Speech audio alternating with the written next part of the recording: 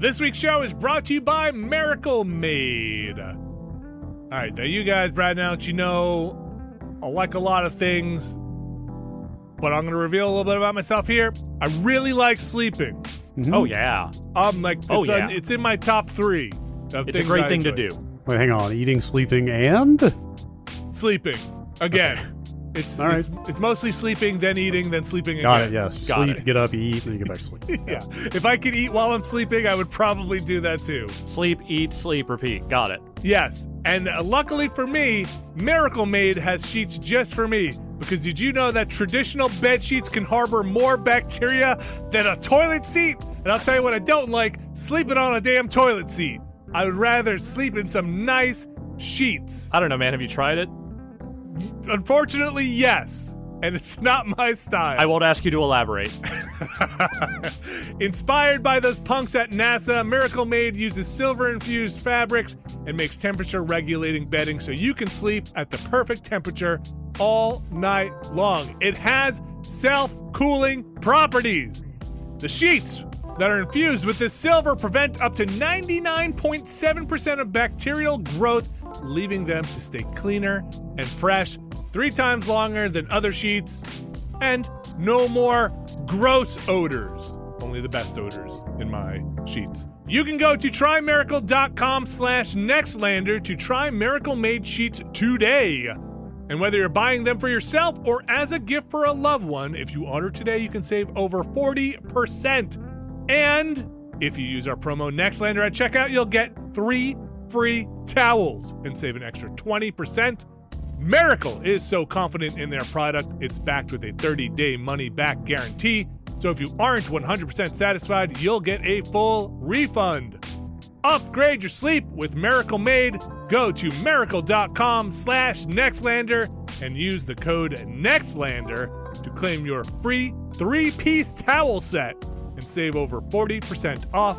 Again, that's trymiracle.com/nextlander to treat yourself. Thank you, Miracle Made, for sponsoring this episode.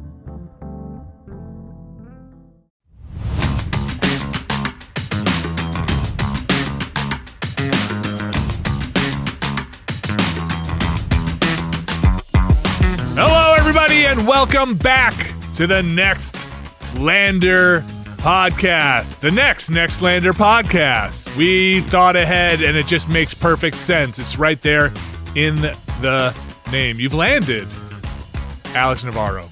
I have. I've landed. The Next Lander podcast. We didn't land on the Next Lander podcast. The Next Lander podcast landed on us. Oh boy, we just start this over again. Brad Shoemaker. Hi, I'm here. I've arrived in the next lander. Okay, the next lander. You've landed the next lander. The new one, the new model. The next lander. Yes, the next lander. I'll take the next one. Been working out pretty well. I got all the options on it. Ooh, you got that? Is it? Now they're electric, which is very hip. Mm-hmm. Very dude, nice. the engine is in the trunk now. Did you know, I was talking to someone. I'm not gonna name names. I was talking to someone who had a Tesla, the car, right? The Tesla. Fiend. And I did not know this. It was the entry model, right? And I did not know this. Okay. I can't wait for one of these 17 different things this could be. Okay. Maybe everybody knows this. There are a lot of things I do not know. And it kind of blew my mind a little bit. Apparently, it comes with all the options. You have to pay to unlock them. Oh, yes. In the car. I did not. He's like, oh, it has like heated seats. I was like, oh, really? He's like, yeah, you just got to unlock it prompts you to you just unlock it in the software. It's built into the car. The DLC is on the disc. Yeah, dude, that's right. Dude, in the grand tradition of printer ink DRM and juice, like fruit juice DRM, we now have car DRM. How? It blew my mind. I was like, wait, really? It's like built into the car already? He's like, yeah, you could like pay it was something else with the auto driving, driver assist or whatever it is. Yeah, the autopilot stuff. Yeah, he's like, you could pay like $8,000 to like unlock it or whatever it is. He's like, how many thousands of dollars do I have to pay to not have the battery catch on fire? That's free. Or it's not free? No, it's definitely not free, my friend. Are they catching on fire? In some cases, when there are accidents, yes, those batteries, they have a tendency to explode. Well, that's no good. I don't keep up with all that stuff too closely because fuck all that shit. But I think there are also some issues around when you resell one of those things. But that not necessarily all of those features transfer, I believe. Oh, like there's is on the blockchain. Is the car on the blockchain? Much as you cannot like inherit an iTunes account by law, I think you also can't get all the options on a Tesla if you buy it secondhand. I might be wrong about that, but I think that's the case. In concept, I if it is not true, I love the idea that that you would reset back to stock car. I mean, do you love it? Or is it like, do you mean by love it? Do you mean hate it? Is it like the kind of thing like, you love it because you hate it? I love it. I love it because I hate it. That is exactly right. Like it is so dumb that there's zero ownership now also of your car. You are just licensing the use of these features. How deep do we have to get into dystopian corporatocracy before you no longer own yourself? Do you own yourself? You don't own your information. We are the only species on this planet that has to pay to live. That's true. Well, wow. I would maybe take a step back on that one and say we're one of the only ones with real currency there. So also to be fair, every other species just kind of goes out and takes what it needs, potentially at the expense of everything else. Well, we do that too. It's just that we force ourselves to pay into a system in order to continue surviving within that. Well, to be more exact, a tiny number of people take all the stuff and then very... So really, what's the most equitable system? Who could say? Listen. I'm going to be real here for a second. I'm not ready to fight a bear for a fish. I'm not going to win. Okay, Alex. Which is sad because I think of the three of us, you're the most likely to win that fight. I can't win. I would much rather take my money and go to the supermarket and pay that person for a fish. I'm just not going to win. Can you say that phrase again? I'm not ready to fight a bear for a fish. It's true. Okay, I just want to make sure I got that. What about a picnic basket? No, I'm not really ready to fight a bear for anything. Okay. I believe Yogi could turn it on if Yogi really wanted to. Yogi might be the worst bear. Yogi is still a bear. Like I'm not gonna fight a koala. I know a koala, not really a bear, right? They koala, got claws. Marsupial, like isn't it? Yeah.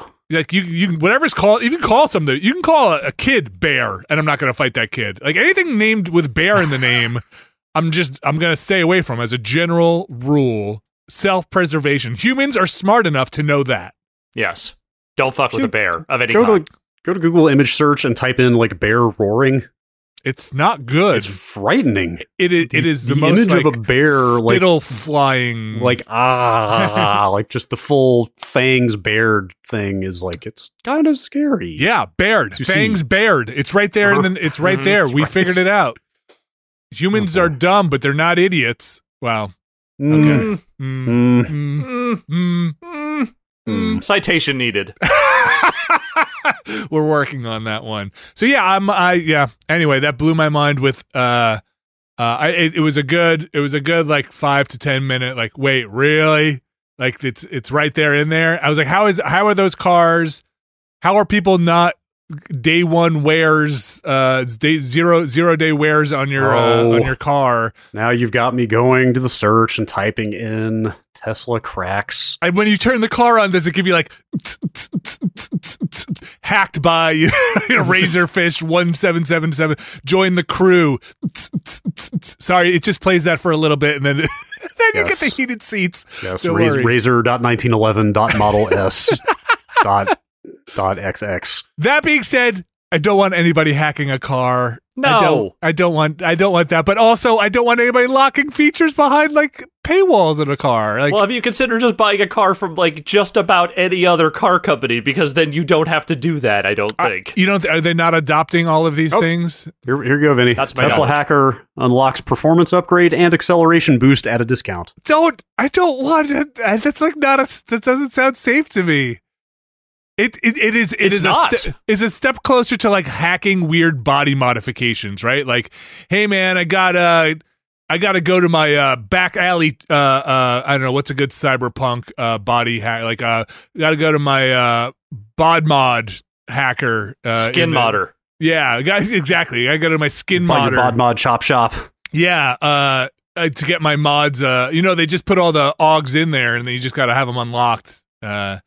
It sounds like it's getting close to that, right? Like, drive your car into this weird thing where somebody with cyber fingers with like long like USB finger extensions that jack into your car. That's right, and you gotta biff that Ripdoc some Zetas and. That's right. There you go, Ripdocs. That's right. Yes. I feel like at this point, yeah, like we're like the leap from SoundCloud rapper with a ton of face tattoos to that guy is not that big of a leap. It's like 2 steps, and then you hop, skip, and a jump, and you're right there. So that's like basically you're talking about. So when we need to get in the new economy, we get people who are working at coal mines and they make solar panels. SoundCloud rappers need to go retrain to be Ripper Docs in back alleys. And that is the path forward. If not Ripper Docs themselves, then certainly the people who are getting the RFID chips embedded in their eyeballs and whatever the fuck else. Yes, I need to scan that Ripper Docs eyeballs to make sure they're legit with my amiibo. Anyway, that I thought I would bring that up. That digressed several times. Listen, I still want an electric car. Dang it, I do too. I want to plug my car in somehow and then make it go. I want to say again, for the record, I am not anti-electric car in the slightest. I just don't like Tesla as a company or the cars they make. Oh, there's a bunch of options out there now. Yeah, they're getting much more plentiful. The idea, it's the future, right? We're not going to avoid it. Probably. Well, it's technically the present. but it will be. I feel like that is full adoption, right? Like there's no way we avoid this where features are locked behind. Sure, yes. Like I bet it's been in there for years, and I just never noticed because I have a car from 2007. So like I bet it's been in there for the last 10 years. Apologies to people who have been dealing with this forever. I'm sure there's all sorts of stuff. Yeah, the last time I bought a car was 2005, so legitimately, I have no idea what the fuck the companies are doing at this point. Yeah, right, exactly. The cars are probably on the blockchain somehow, and they're like, oh, deed, no, just mine. You got to mine your title at the DMV. God, and, you got it, man. Oh man, let's talk about video games. What if you got one last thing. What if somebody offered you somebody offered you a car for $10,000, a brand new 2022 car, nice car, let's say, right? Let's just use a Tesla-like, right? Mm-hmm. But said, in the downtime when you're not driving, this will mud crypto. Would you take the deal? No. Like at any personal cost to you? You just it uses your electricity. You got to plug it in. So you're going to pay for the electricity it burns and all that stuff? It's only immortal. It's only the cost to your soul. Definitely not. Well, definitely not in that case. Like even if that were not the case, even if it was free, otherwise I'd still have to say no. But extra no if you're. That's not cheap, man. Would you take a 30% discount, whatever the car costs, to have an ad play every time you start the car? I don't want a car this bad. I really don't. I don't like this line of questioning at all. Yeah. Not one bit. Okay. Would you take a 20%, 10%? No, it'd have to be higher. 50% off if when you drive by stores it plays an ad when you're driving like on the thing and it's like instead of a billboard. Why are you envisioning the worst possible like situations for having a car? Like the worst things that you could do. It plays like an ad. He's trying to present a devil's bargain here. Yeah, like what cost to you if it just played like an ad over the general speakers in the car that was like, hey, even if you had the audio turned, no, I don't want to. I don't like. I'm such a nervous driver. If like a McDonald's commercial just started blaring in the car, I think I would be very upset. Very upset. Okay, anyway, just this little thought experiment. I gotta go change a little bit of the Nextlanders 2022 direction just based on this feedback. This is what our workshop meeting is. Like, hey guys, what are some future ideas we can get into here? Yes, the Nextlander fleet of vehicles. I guess I guess we'll have to strike auto manufacturer off. Damn. It seems so hot. It seems. What am I gonna do with all these chassis I have in my apartment? Folks, we're here to talk about some video games. We're going to get to some news a little bit later, too. We're going to talk about our thoughts on Windjammers 2, Rainbow Six Extraction, Uncharted, Legacy of Thieves, that collection, Resident Evil 8, and then we're going to get to the news a little bit later here. What do you guys want to kick it off with? I kind of want to start with Resident Evil. Okay, we can start with Resident Evil. It's only been about 12 hours since I finished Resident Evil Village, and I am brimming. Okay, so you don't want to save this towards the end because we're gonna get spoilers here. We're gonna get some spoilers. I feel like we should put that at the end so people can listen to all this stuff up front. Okay, bop out, and here's the other. I'll give you the counter argument: is that there's no chance ad markers will break this if we do it at the top. Well, that's a good point. That's a good point. So if we say right now there will be spoilers here, actually, this should be accurate for everyone. Not to get too into the weeds here. That's true. In some potential future where a pre-roll does appear on the show, then it will break the ad markers. Yeah, that's right. Good job, Alex. Now the devil's bargain. We've done it. I say we do it at the back half. Okay. Yeah, all right. That way we can give ample time for people to.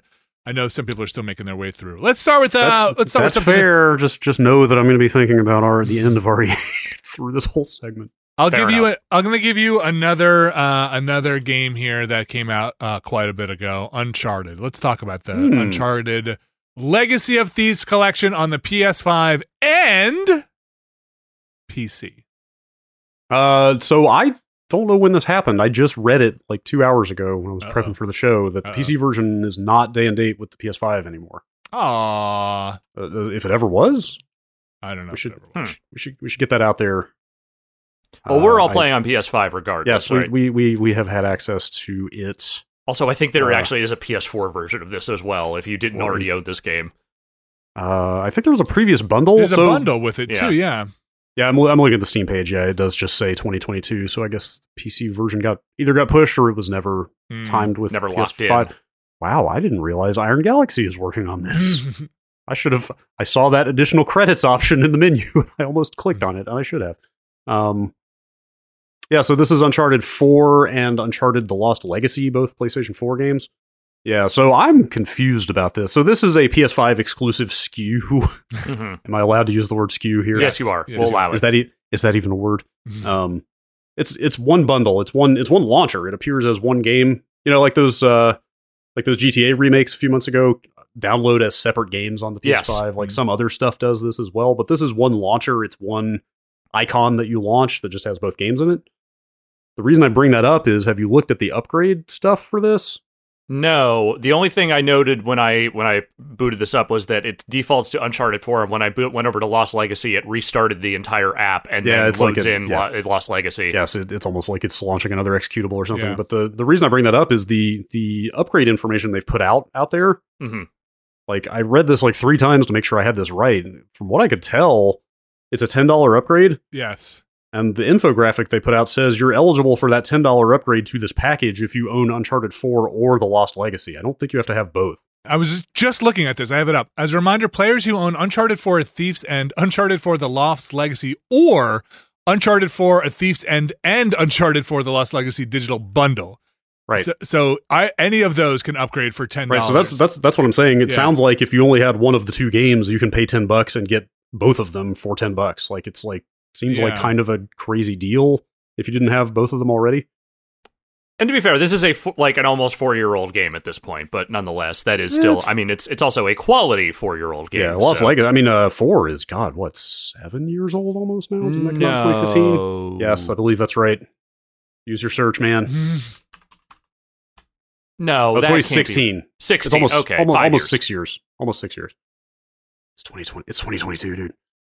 What? Okay, 5.5. Stop it. Also, I just wanna double check. I don't think this particular thing is available on PS4, right? Like I'm pretty sure that when I downloaded it, it gave me the option to download the PS5 or PS4 version, as it always does. I swear I saw that too, and then just now, and in the run-up to the show, I could not find this for purchase. For a PS4. It could just be that it is only for sale on the PS5, but they let you download a PS4 version if you have a PS4. I have no idea. It's possible that if you own this, they just let you download the old versions of the games as well. Okay. On the PS4. I'm on the store page says it's PS5 only. Yeah. I think that the real thing here is that we are now a little over a year into the PS5 lifespan, and this stuff has not gotten that much less confusing as time has gone on. They have made some improvements to the UI, but there is it is always like, especially with these upgraded versions of their older games, it sometimes feels like you are having to like parse through spreadsheets to figure out which version you're getting and how and why. Well, yeah, that's fair. That's fair. To their credit, and I can't believe I'm having to give them credit for this, they finally made it so that you don't download the PS4 and PS5 version of the same game when you buy it. Yeah. That was the biggest improvement. Which is I can't believe it ever shipped like that in the first place. Also, like when you go to your library now for a dual platform game, when you first hit X on it, it'll like full screen. Yes. Hey, which version of this do you want? Yeah. It's very prominent which one is PS4 and PS5. Like they have gotten better about that stuff. Better. I mean, it's not absolutely. It's not perfect, but it is significantly better than it was at launch. The only confusing thing here is, like Alex said, it gave. I'm pretty sure it showed a PS4 version when you go to download it, and I just don't think that is a skew on this one. So that's just weird. Okay. The game itself. Interesting. Like again, it's got that launcher, but I think that launcher has been seen in some other Uncharted stuff before. Like they did the PS5 roll up of the Nathan Drake collection, and I want to say that also had that launcher roll up of like jump into the other games. Yes, those. Yeah, so I bought Nathan Drake collection back when it came out and never launched it until 2 days ago. Okay.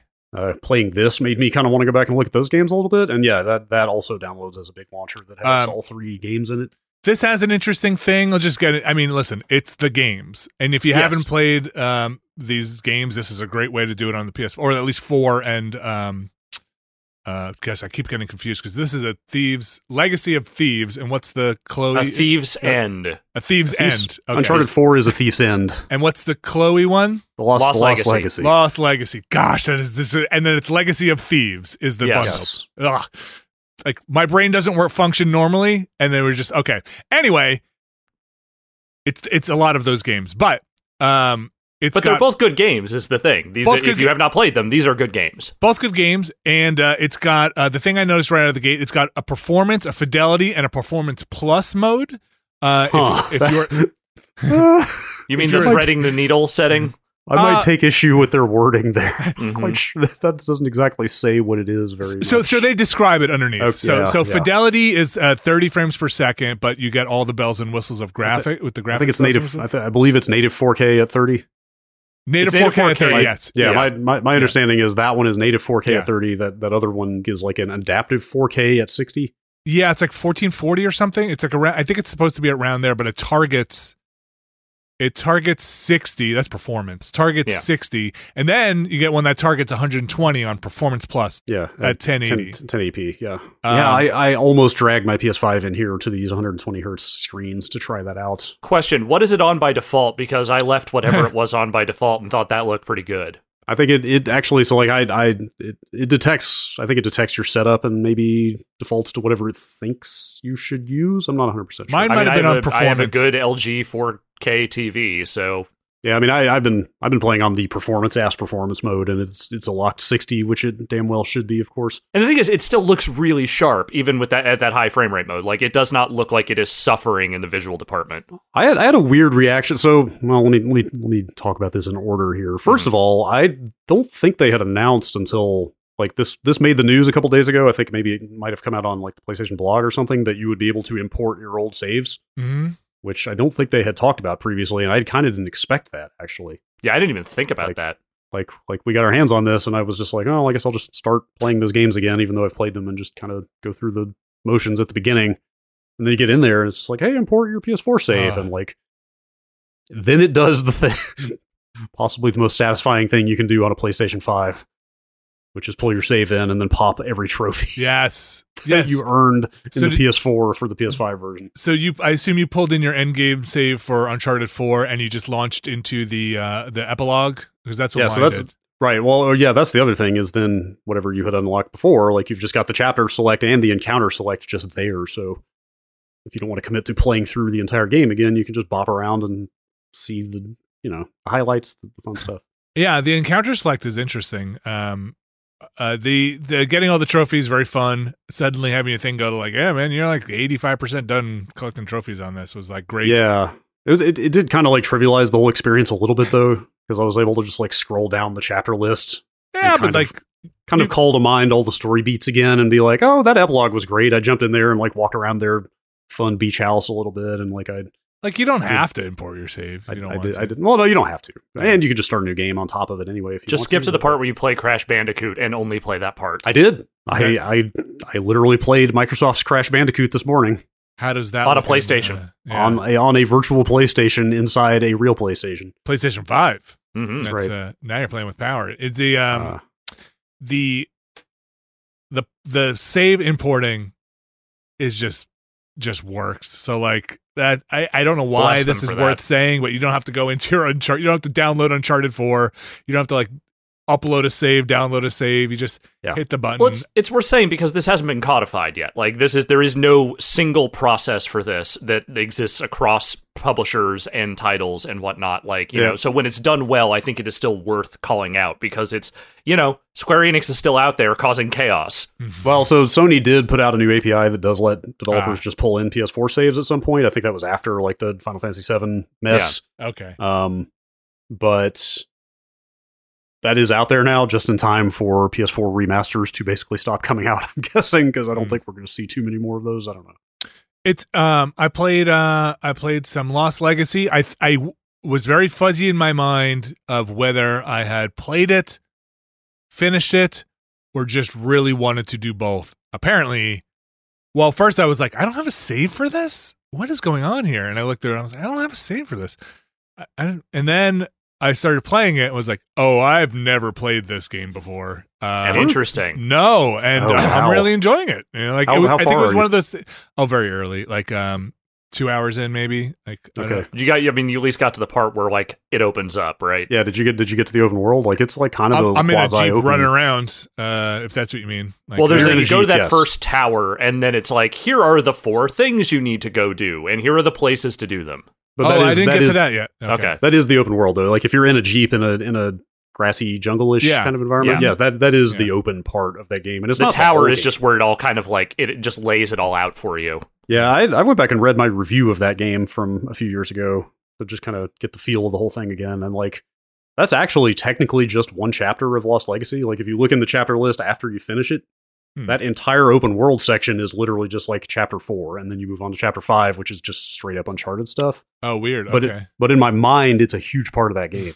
Well, it is. It's a lot of time there. Percentage-wise, I think it's a big chunk of the runtime. It's probably like a fourth of the game or something just doing that stuff. Like, I loved that part of that game. Like, I got so burned out on, like, as good as the story generally was in Uncharted 4, it was kind of a little long, but, like, as good as that story was, the super linear, just go to place, climb from here to there, do action set piece, like, do it all over, you know? Like, that linearity just got so tired at some point.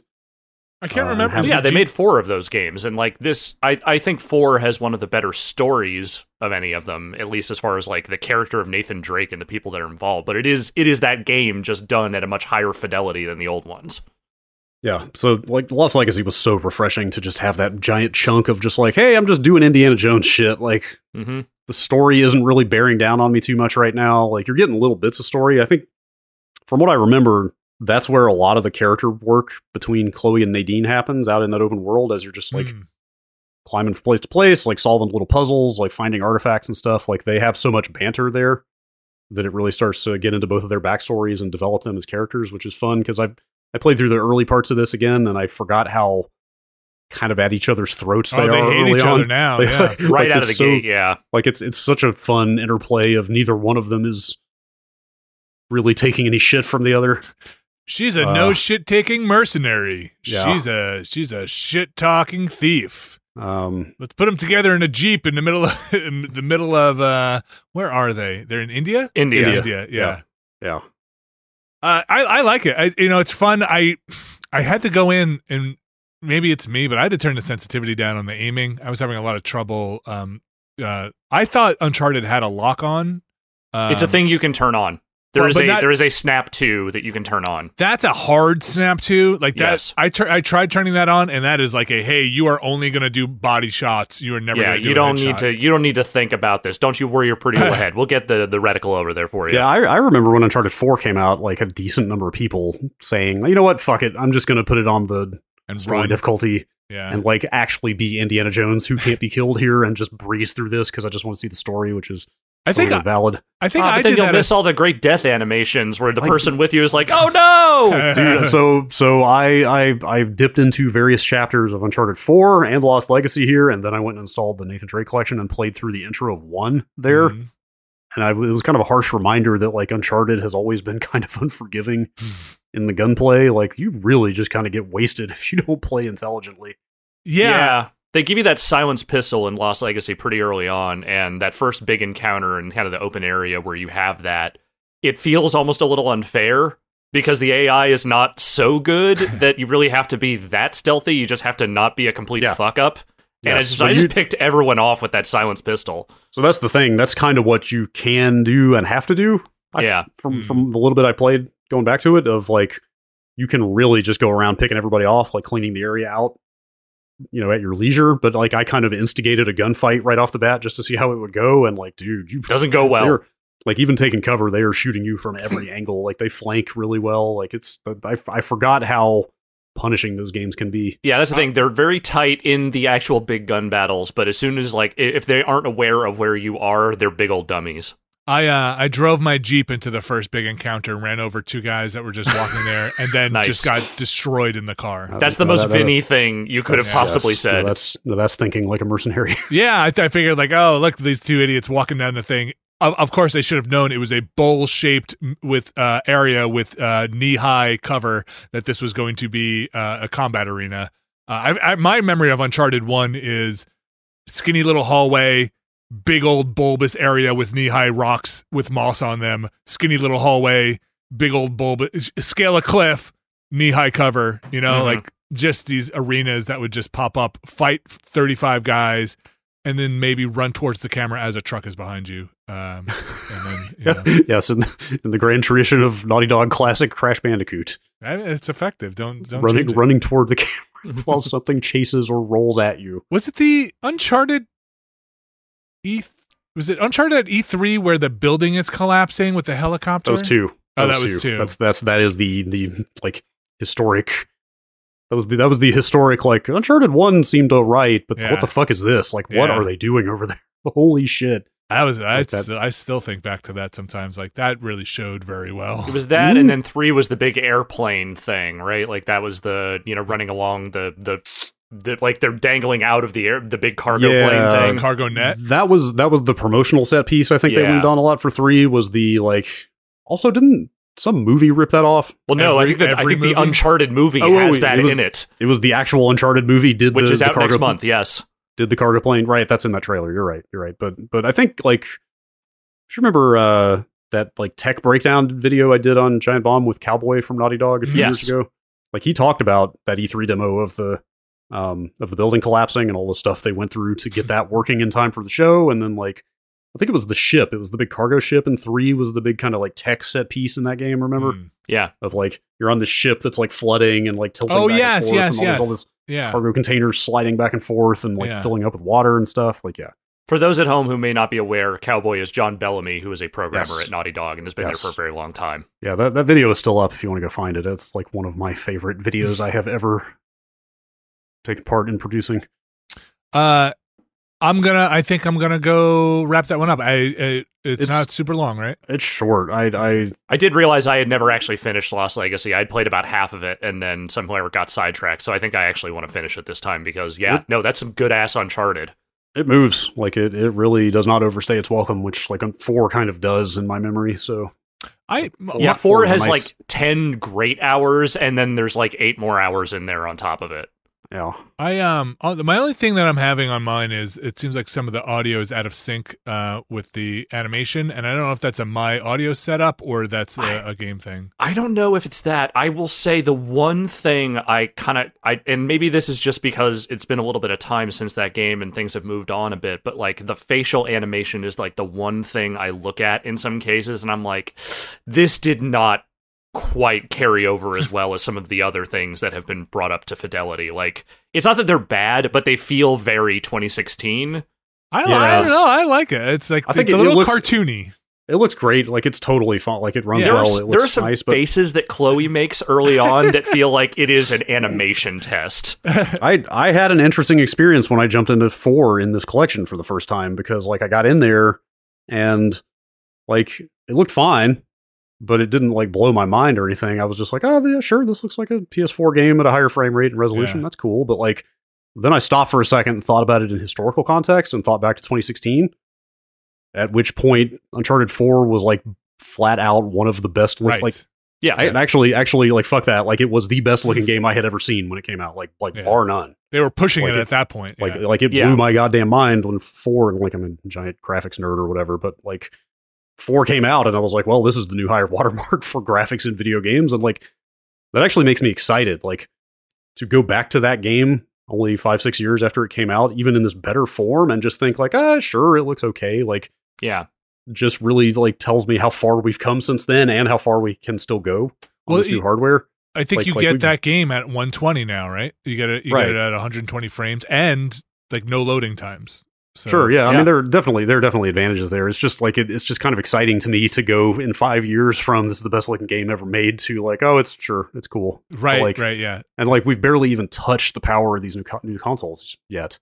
So like seeing where they are in 3, 4, 5 years from now with stuff they've had a lot of time to work on, like I'm super excited to see what like the second half of this generation of consoles looks like. Like it's going to be extremely cool. Like native PS5 and native Xbox Series X. Well, see, really, you got to wait until we get to the PS5 Pro before we really pull in the potential. Oh, stop it. All right.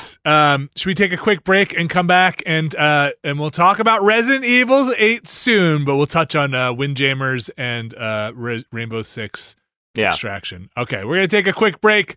We'll be right back. This week's show is brought to you by Rocket Money. Brad Shoemaker, Alex Navarro. I bet you guys have subscriptions. I had a lot of subscriptions. I had too many subscriptions, and at a certain point, I had to drill down. I had to focus. I had to make sure that I did not have so many subscriptions anymore. You had to take time out of your day. My busy schedule. Your time, which is worth more than anything, to find those subscriptions and cancel. Brad Shoemaker, do you live a subscription lifestyle? I am just a walking monthly bill at this point.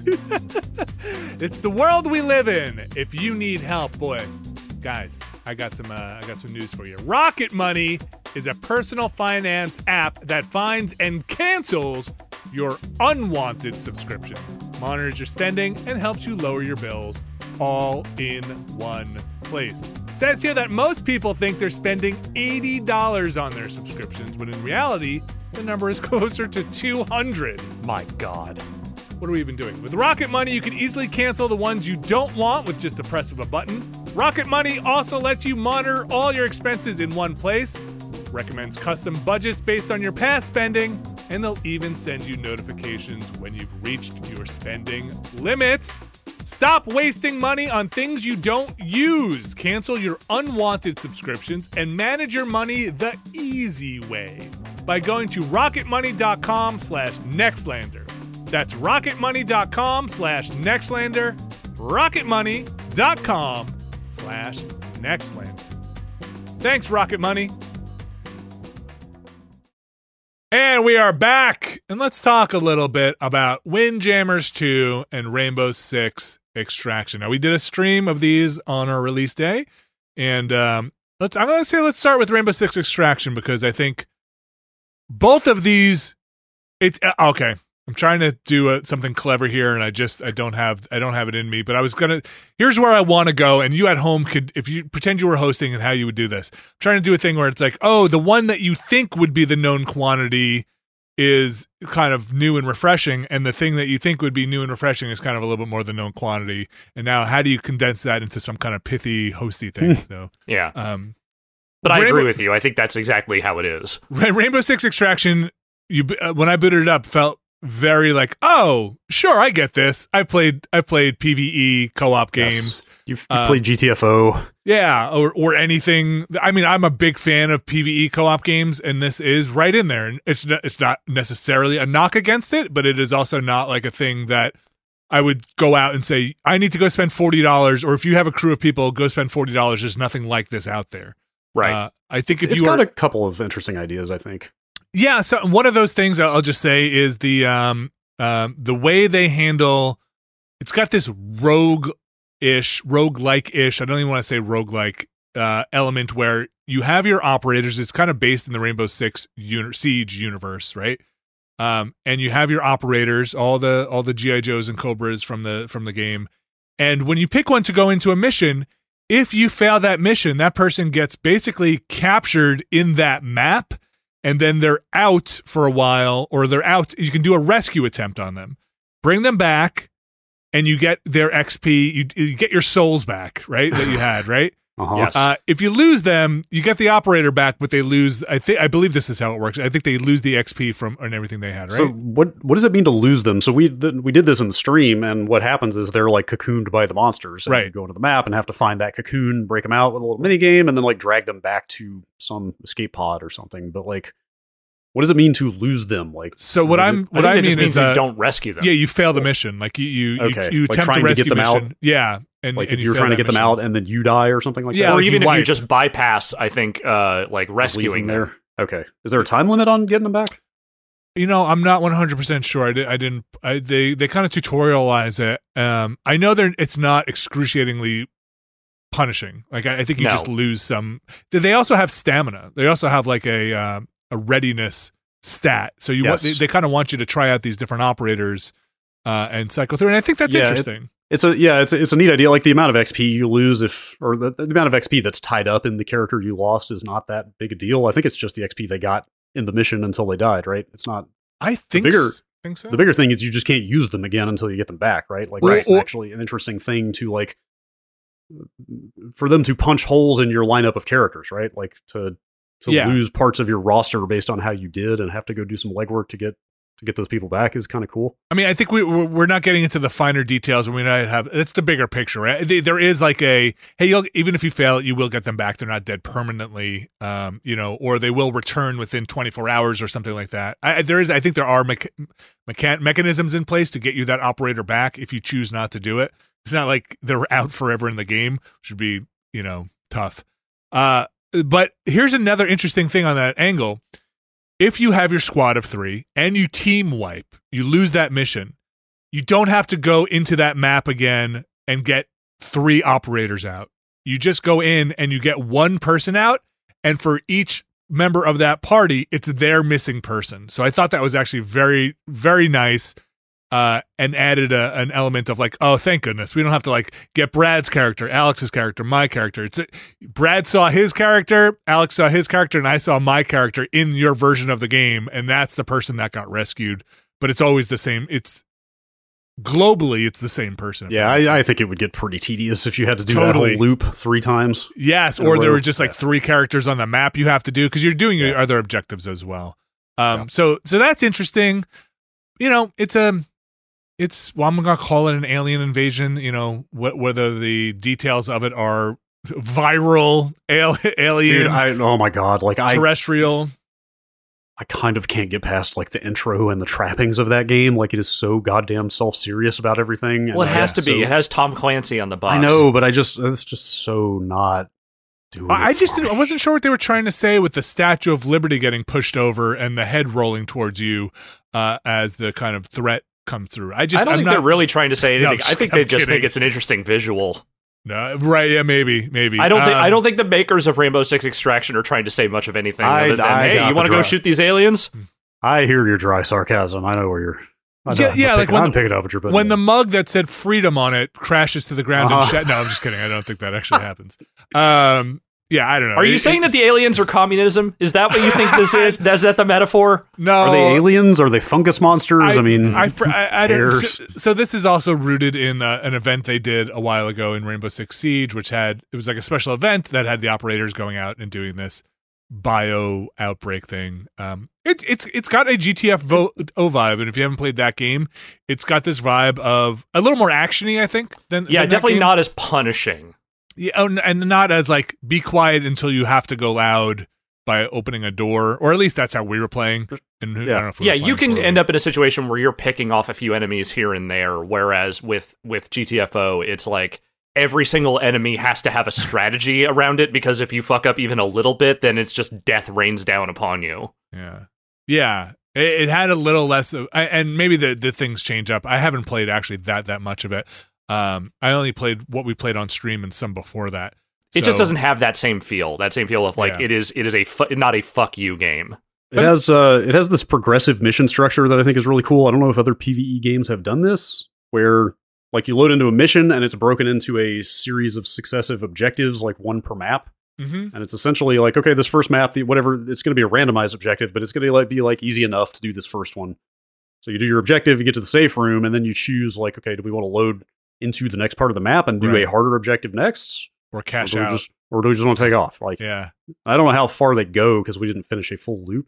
I don't know if it's 3 objectives. 3. That's in the tutorial. It's 3. Yeah. Okay, so yeah, like you can do the first part and just get a little bit of XP and stuff, and like just go back to the extract point if you want and just finish the mission, or you can go into a safe room, get some items, and move on to the next one. It's like it's a neat little risk reward of like, we're doing good, we got health, we haven't lost anybody, let's push on into the next part of the map. It's like if Left 4 Dead let you punch out at the safe room, right? Like, right. Oh, okay, we made it this far. I don't have a lot of health left. I'm going to cash out or press your luck. It's a press your luck game. Sure. It's nice to have a little decision-making point in there at some point in the mission loop. Yeah, I mean, we pushed our luck and we didn't make it a couple of times. You know, they escalate in the difficulty. And, you know, I think it's interesting. It's $40. It is also on Game Pass. It's on Game Pass, which I think is a great place. And I'm not trying to promote Game Pass here, though. Listen, if you have an Xbox and you don't have Game Pass, you should probably check out Game Pass. But I think being able to test it out in Game Pass to see if it's a game that you are either going to have a group of people go with in there and try is just great. I love that aspect of it. Like, hey, jump in. I don't know if I want to make this investment, so let's try. It's it's like where demos used to get you sometimes, right? In a world that has fewer and fewer demos. So yeah, that's Extraction. And let's switch gears to Windjammers 2 here. Just kind of moving along. Windjammers 2. I like Windjammers 1. I think Windjammers 2 has a fantastic feel. When we played, Brad, you and I, it was on launch day. We had seen some bubbling up about netcode and some problems there, but it seemed to work pretty well. A couple, like 1 or 2 hiccups, but then once we were in a game, we were able to rematch and get in there. Yeah, we're playing cross coast, and it's got a little running ping meter in match, and it was like we were like 80, 100 milliseconds the whole time. Like it felt just about like a local game to me. It sounds like at launch day there were some problems just with matchmaking in general, but I think that may have smoothed out over time. That's also a Game Pass game as well. Again, it's yes, just, one of those things. As is the ultimate fate of every game, I think, at this point. But that's also a $20 game, and it's on PlayStation and Switch if you're playing there. There's some depth in that thing that I didn't expect. Like they kind of did a little more than, and like I'm not a gigantic Windjammers aficionado, so you tell me. Like the jump is new, right? Jump, I believe, is new, and as are some of the quick returns. Right, like there are more ways to slap the disc back. You can jump and spike the disc into the ground in the most kind of dickish move, maybe in any game in 2022 at least. Like the how to play section is like 15 or 20 pages long. I mean, there are a lot of moves in there, and I was kind of surprised. And there's also, I'd have to check, it's like 10 different selectable characters, something like that. I forget. I think it might be 12. Is it 2x6? I can't remember what the grid is. Something. If you're like counting that. then there might be 13 with the secret characters. Yeah, there's also Discman. Yeah, it's which they missed an opportunity to just make that guy look like a portable CD player. But anyway, instead they made him look like Jerry Lewis. That also works. Different variety in the maps, like some of the gimmicks on the maps. There's like, let's see.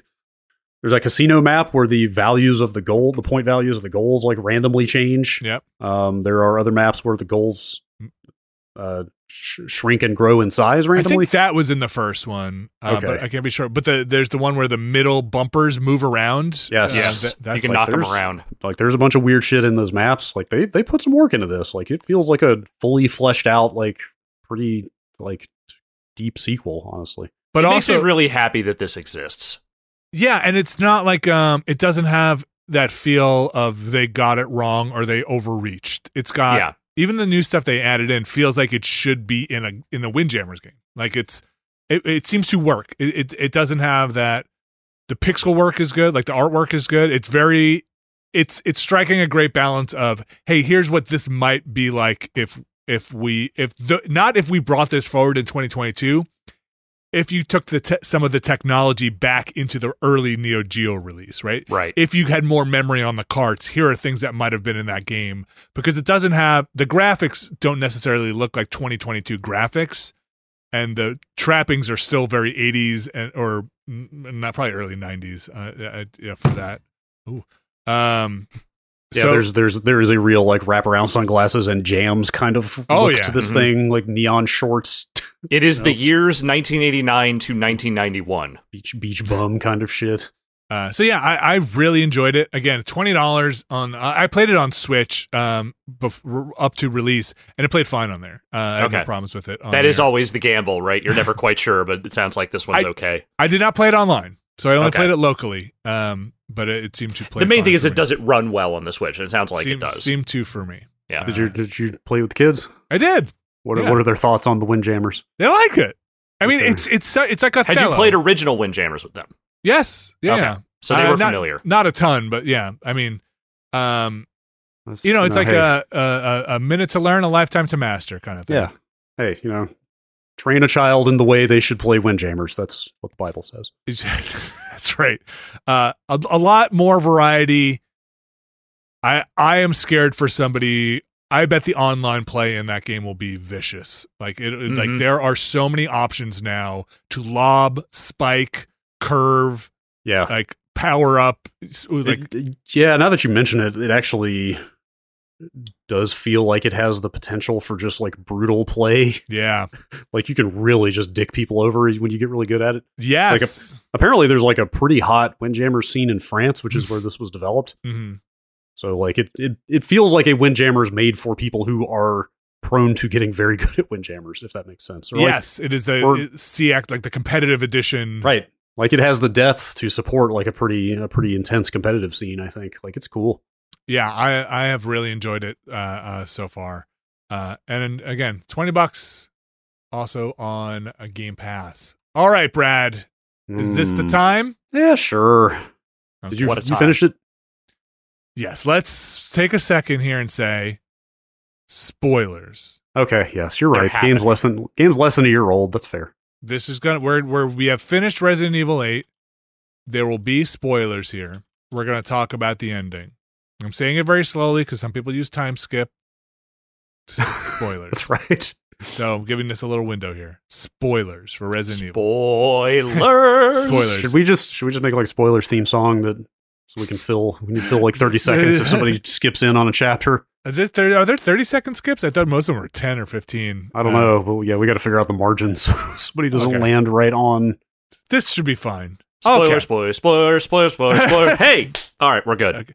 So Resident Evil 8 Village, Brad and I have been working through it. I'm glad you finished it also. That is a very silly game. I still believe Ethan Winters is a big old doof. Let's talk about how that game wraps up first. Can we just get into that? Yeah, go for it. Okay. So Ethan throughout the game is getting limbs cut off left and right. And at some point, Ethan gets, again, we're in spoilers here, so I'm just going. Let's just go. Okay. Ethan gets his heart ripped out. And you're like, well, Ethan, are you coming back from this one? And then it kind of fade to black. And now you're playing as Chris, who is there. Also, okay, I'm going to back up a second. Mm-hmm. The game, to get to that point, you're in like a forklift with a chainsaw on it and a rock, and you're fighting a boss. And that whole section was kind of great and dope, and I like that. Like getting in that vehicle was an extreme like hell yes moment, and it's also simultaneously the point when that game goes completely off the rails, I think. Yes, but getting in that thing and looking at the controls, and it's like, okay, machine gun. It's like a weird jalopy of a slapped together junkyard tank thing, and it's got machine gun, cannon, and then block, and then when you hit block, it like sticks a gigantic chainsaw out, and it's like, all right, let's do this. This looks fun. And you're fighting this kind of like Bayformer, like this Michael Bay looking mishmash of metal pieces. Anyway, the reason I bring that up mostly is because when you're in that situation, Chris built that thing. Chris Redfield. And when you're in that situation, you've had this on and off running into Chris. Chris keeps being like, damn it, Ethan, I told you to just go home. And at that point, this last time, when you run into Chris, you have killed everything. Everything. All there is to kill. All the bioweapons, everything. And you run into Chris again, and he's like, damn it, Ethan, I told you to go home. It's too dangerous for you here. And I'm like, dude, I have killed and survived everything. I'm the one who cleared out this village. What are you talking about? The fuck were you doing? I have beaten every boss so far. What are we talking about? Okay, so then, anyway, you get your heart ripped out, and then you go to Chris. Chris was not joking around. You start as Chris. You get this gun that can hold like 1,000 bullets. It's got like 600 bullets in it. Like it wastes enemies that you were emptying entire clips into go down in like 3 shots. And now I realize, like, oh, Chris was right. Like, Chris should have just handled this whole thing because Chris he can also take like 10 times more damage than Ethan can. Despite the twist at the end of the game, you find out. So you go through this whole part with Chris, and like I forget what they call them, and I only got this because I was looking at the concept art later, but like Chris's wolf pack or whatever, he's got Lobos and the Chimera eyes. Los Lobos. And whoever, like they have all these named characters that are rolling around with Chris. And they go in the concept art. They're like, yeah, we thought maybe it would be cool to like jump between the characters of whatever squad. Yeah, I looked in the model viewer and they made a unique. All of his coworkers, let's say, are the most generic ass looking Call of Duty, like face completely covered with goggles and face mask and helmet. Like you can't see any distinguishing features about them. And yet they still went and made a completely unique soldier dude model for each one of those named characters that you never see and you never have time to like get to know at all. It's weird. So in the concept art, they're like, originally we wanted you to bounce around between the sniper and what? And we would switch characters. And like we scrap that and like you kind of just play as Chris. Okay. I need to go look at that. The concept art thing is great. Yeah. Because I read some forum discussion last night after I finished the game just because I want to see people talking about it. And like, they were referencing that, what is that report that comes with that 80-page? Remember I talked about it a couple weeks ago? Yes. It has like that 80-page report on the Baker incident in there, and there's like a bunch of information in there about what's going on. And then apparently, I was reading like the concept art has a bunch more like backstory stuff going on, because apparently like Chris is now anti-BSAA, is that right? Even though he used to be the BSAA? He's like New Umbrella, isn't he? I don't know what his... Okay. I don't know what his... But there's a thing at the end. I mean, I'm just all over the place. Mm-hmm. Yeah, I'm all over the place at this point. Like, they recover the body of a BSAA soldier and rip the mask off, and it's like it's a monster. Like they're using bioweapons as soldiers. Yeah, like they're gonna have to pay for this, and like they set course for BSAA headquarters at the end of the game. So before that though, you play as Chris, and then Chris finally goes through all this stuff. And Miranda's the big bad in the game. Miranda, you get your Resident Evil on at this point. You get your info dump of like, oh, it was the mold, and like it's the magic is gone. That's where it all kind of broke down for me. I think that like basically holding the actual big bad back until the last like hour and a half of the game is kind of a questionable decision. I mean, Miranda's in it before that. Yeah, but she like barely speaks. Yeah. Like she's like it's the emphasis is very much on Vampire Lady. Yes. And creepy doll maker Heisenberg, like they just don't develop her as a villain at all until like literally the scene that she shows up and kills you is the first time you get any real exposition with her. And they basically have an info dump room. Like you walk into a room and it is just like 5 or 6 journal entries that fill out the entire story for that character. Right. And it turns out it's like, oh, she's over a century old and she lost her daughter in the Spanish flu and she exposed herself to the mold to become immortal. And there were like cave paintings of Umbrella's logo and like the person who started Umbrella was there. And like, dude, the part where what is it, Ozzel Spencer or whatever the founder of Umbrella. Yeah. Like, thanks for our time together. Based Umbrella on a logo he found in cave paintings, apparently. It's a lot. And I guess was like, that letter it's kind of awesome. The letter was like, it's so dumb. It's a dumb awesome. Is like, thanks for sharing your mold stuff with me, but I think for me to infect the world, I'm going to need a virus. So right. I'm going to go check. I see more potential in a virus than your fungus. Like, it's just good luck with your weird getting your daughter back from the mold. Anyway, I'm going to go, and it turns out what do they keep calling it? The mitocell, the supercell, the mutacyte is the fungus, but then the megacyte, and I'm sorry, no, megamycete. Mutamycete. I had that wrong. I'm sorry. It's mutamycete is the fungus. Megamycete is the gigantic fetus hanging from a cave ceiling made out of fungus. So when you die to it, your memories are somehow stored in it, and then the whole premise that they're going to bring the memories back into a vessel. She's gonna implant the memories of her century-old dead daughter that are stored in this giant fungus monster into your daughter's body, limbs of the body, who is now reconstructed. Yeah. Yes, I'm sorry. I have to go back to this phrasing. Are we officially calling this the mega funga fetus? Sure. Say that 4 times fast. Yeah. And the first thing Chris does is just shoot tight. Okay, he's got all this gear. Chris has all this gear, and he's got a bomb about the size of a grenade that can blow up the entire village. And the delivery mechanism is he tapes it to a knife and like basically launches it into the. How do you plant bombs? You have something that you got grenade launchers and all of this stuff. They have a laser orbital targeting thing, and the way he puts it in there is he tapes it to like they show it just taped to a knife in the thing. He literally just does an overhand knife throw to throw this bomb into this monster. I see you've never played Knifey Bombie before. So anyway, you get that whole expo dump, and then. He frees Mia from the cell, and then Mia is your wife. Mia is your wife, and he frees Mia from the cell, and Mia's like, "Where's Ethan?" And Chris is like, this is not the first time he will say this, but he's like, "Ethan didn't make it," and she's like, "Oh no, you don't understand. Oh no, Ethan's special." Turns out, Brad, why is Ethan special, dude? He's a mold man.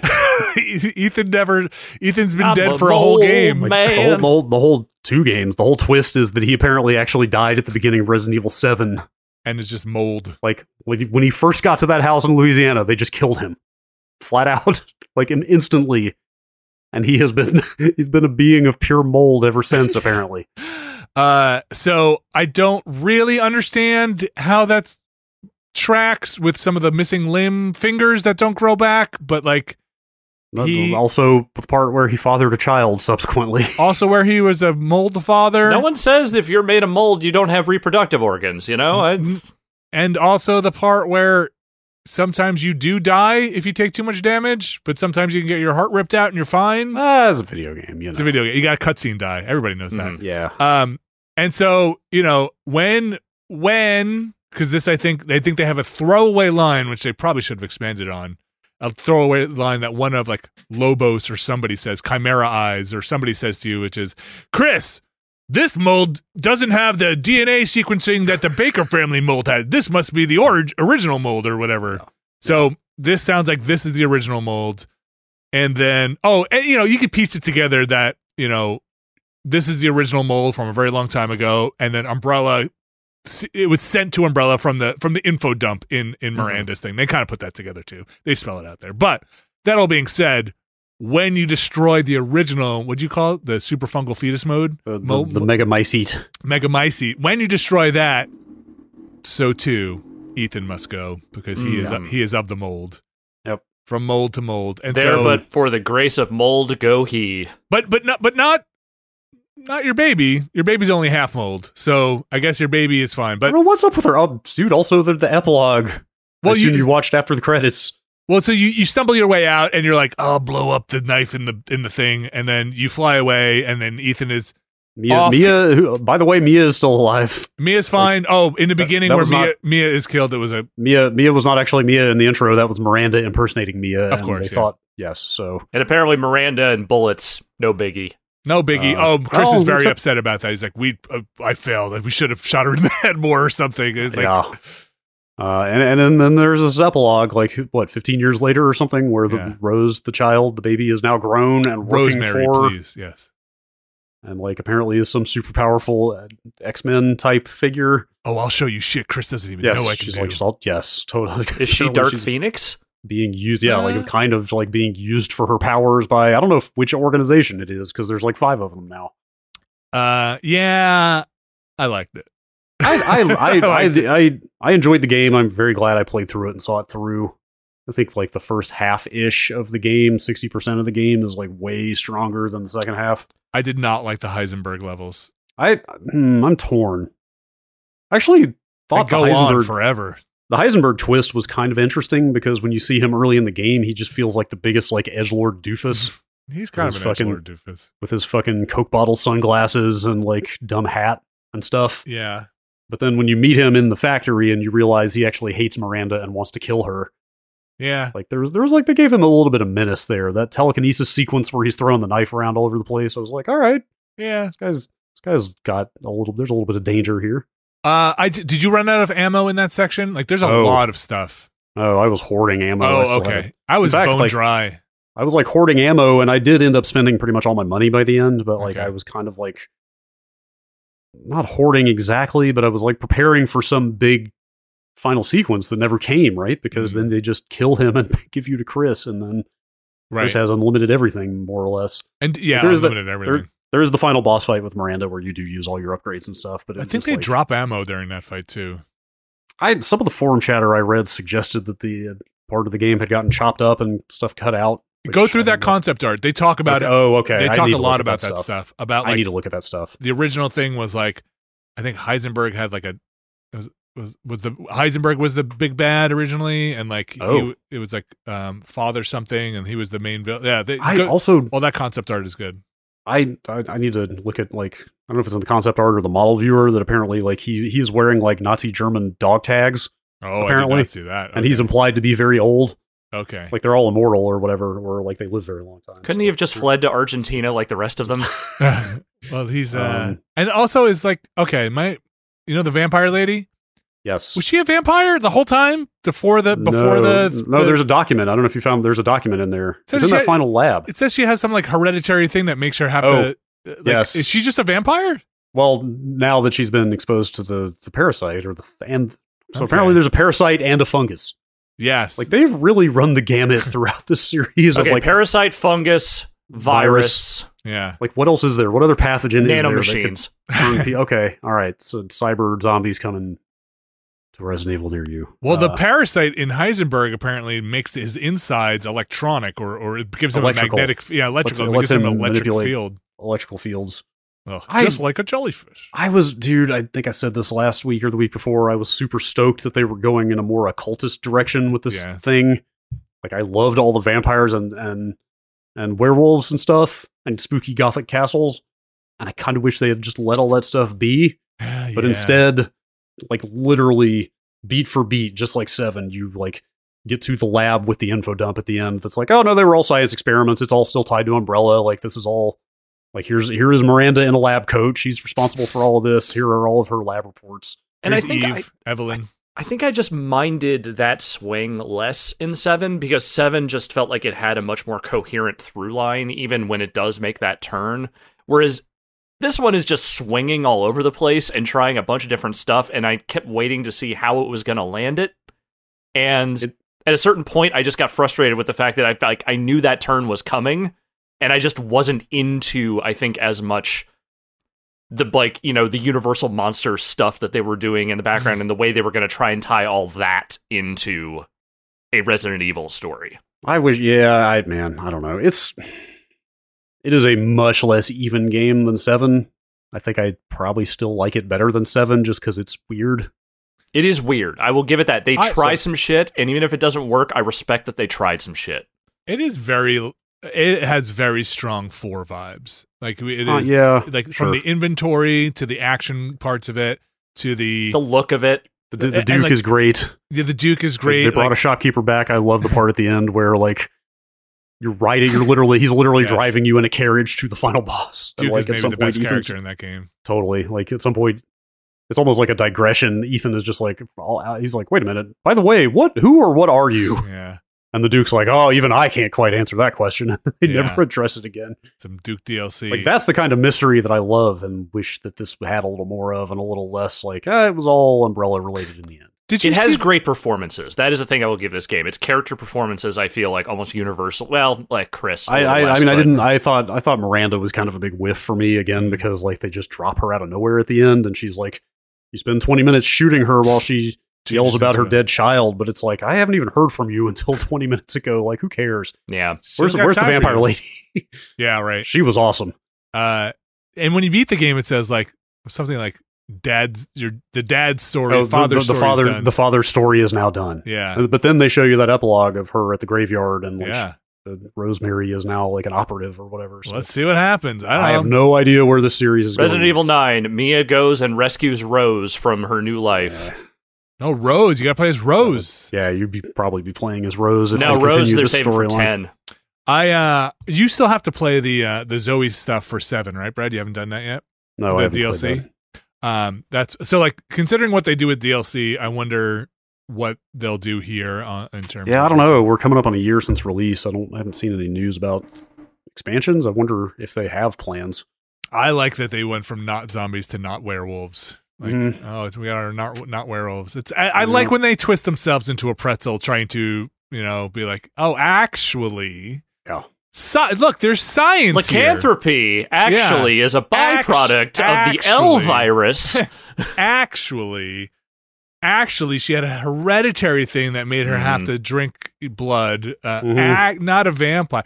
Actually, Moreau just got fish guts in him. I don't know. Like, actually, I liked it. I enjoyed it. I think I might like it better than 7. I wasn't bored with the time I spent with it at all. Yeah, I think it's definitely more interesting than 7. I like that when you find the foundry thing that can just make any key, ball, or plaque, a fucking horse plaque jumping over a unicorn on the eagle thing. He says, wow, this seems like it would be really useful. Which is like, that's some good inside Resident Evil. Like, just make whatever key you want. Or plaque, or ball, or whatever. I hated that Heisenberg ball labyrinth. That was a rough one. That sucked. That was tough. That took me 5 or 6 tries. I kind of liked that little mini game though. Like I didn't find the Moreau ball, so I never did that one. I would do more of that. I thought that one was easy. The Heisenberg one though, there's just too many spots where you just fall off the track. Yeah, that one. It's like a little rolly ball game. It's not exactly Marble Madness, but it's like a little bespoke toy puzzle thing. Yeah, I didn't like that one. Did you wind up getting all the guns? I got everything except for the auto pistol. Yes, I bought the last shotgun and the last pistol. Okay. Did you upgrade them? Yeah, pretty extensively, yeah. I was bummed out because if you look at the unlockables, if you upgraded all the guns, you can unlock some stuff with your like RE credits in the unlock in the I wonder if it'd be possible to save scum that, if you could go back to an old save and just spend all your money upgrading a gun and unlock it globally. I wonder if you have to beat the game though again. I don't know. I don't know either. I wanted some of those. I would New Game Plus that with some better weapons. That could be really fun. It seems like it's really built for multiple New Game Plus runs because it's like utterly impossible to fully upgrade any of the guns on one run unless you just min-max that one gun. Yes, and I think I have to check this out. I didn't get a chance to. You can buy Chris's gun, so I wonder if you can start with that. All of his guns are available in the game. You can unlock them. Okay, as Ethan? All of Chris's game, yeah. Okay, because that rifle is all the guns. Good. Yeah, you can. They're actually right at the top of the unlockable list. You can actually just go spend your what is it? Something points. Yeah. I did. I bought that rifle, but when you jump back in, they're just at the merchant. There's a description that says like, oh, once you something, go get it from the merchant or something like that. Okay. Yeah. Resident Evil 8, 2021. Yeah. Close the book on that one for now. That's right. They also, I'll say this, they love and I love it too, so they love their intro cinematic. They really do. They play it again at the end. Yeah, they add a little bit to it, but I really actually like that too. They do a nice job on that. Yeah. Resident Evil Village, Resident Evil 8. Okay, we're going to take another break. We're going to come back with some news. So this here ends the Resident Evil spoilers. We'll come back after the break for some news. Stick around. This week's show is brought to you by ExpressVPN. Alex Navarro, Brad Shoemaker. You're not going to walk out of the house naked, right? Not if I can help it. You're going to put your VPN on first. Yeah, of course. Of course. One leg at a time, like I always do. ExpressVPN is the easiest way to browse safely, securely, and just better. I just used ExpressVPN. I was away on a trip. I've had ExpressVPN for a couple of years here. When I got on that hotel Wi-Fi, I slipped right into ExpressVPN. One click, very easy. Get in there, and then I was able to access the internet, let's say. Yeah. What are you doing on that vacation there? I had to access my GitHub account, and I was doing some coding, and then I'm sure. I used my ExpressVPN and then VPN'd into my home computer. Likely story. And then I watched some videos, and it's That's fast what they enough. all say. It's got great speeds. It was connected very easily. I was even able to stream in HD, problemless, on the hotel Wi-Fi. And they didn't know a damn thing.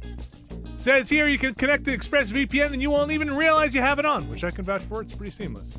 So right now, go to expressvpn.com/Nextlander and you can get an extra 3 months of ExpressVPN for free. That's expressvpn.com/Nextlander to get 3 extra months of ExpressVPN. expressvpn.com/Nextlander. Thanks, ExpressVPN.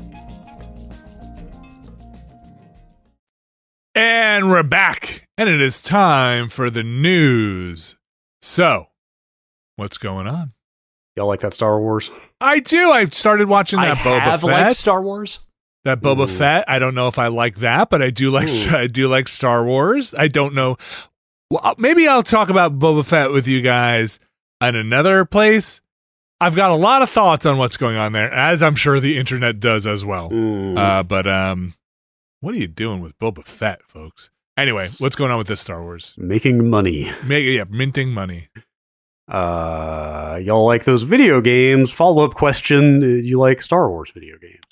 I have enjoyed some Star Wars video games, yes. I would say I am always up for a new Star Wars video game. Well, has Electronic Arts got the press release for you? Fantastic. Okay. What do we got?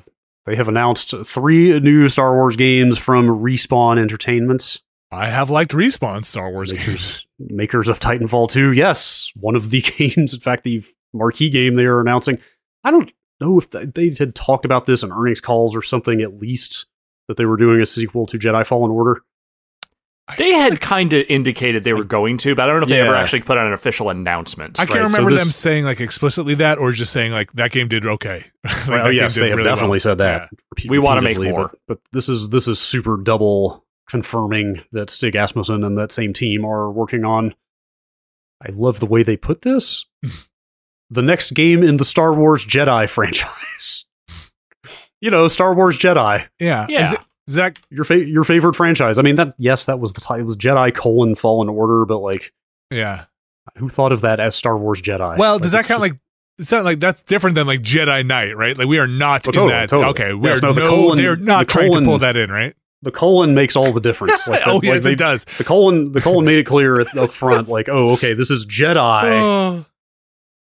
This is a Jedi game called Fallen Order. I mean, corporate branding is so stupid. It's literally just like, let's get the words people know and mash them together. The colon makes all the difference. Yes.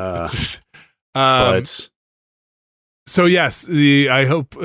So on that track, I hope they are not just pooping out some Star Wars games. I hope we get some good ones. I would hope they are resourcing this Fallen Order sequel appropriately. I really liked that first game, despite it had some pretty significant problems.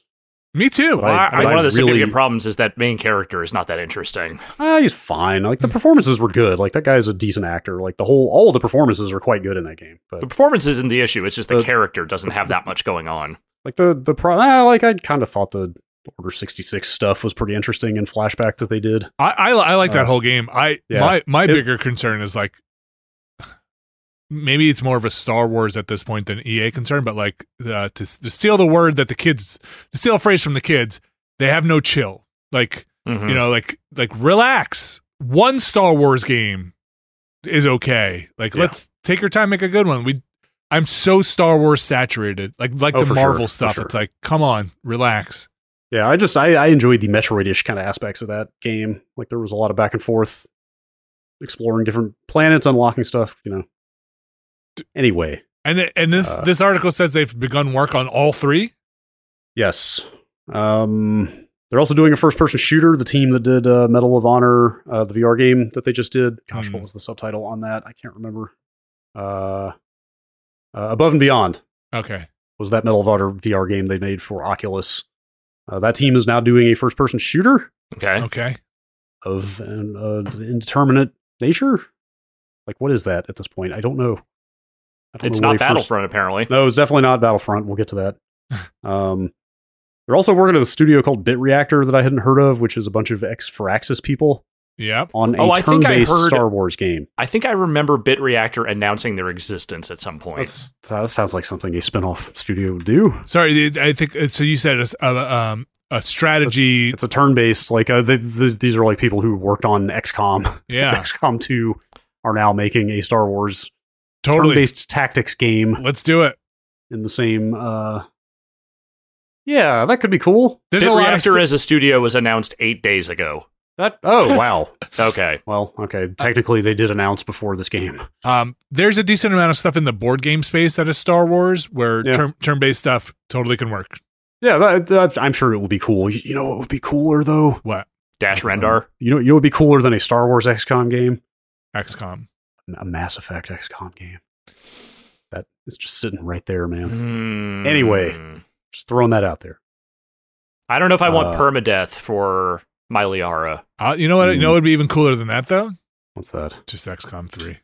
You know what? XCOM at this point is good enough. You're probably going to get both. Yeah. I'll say.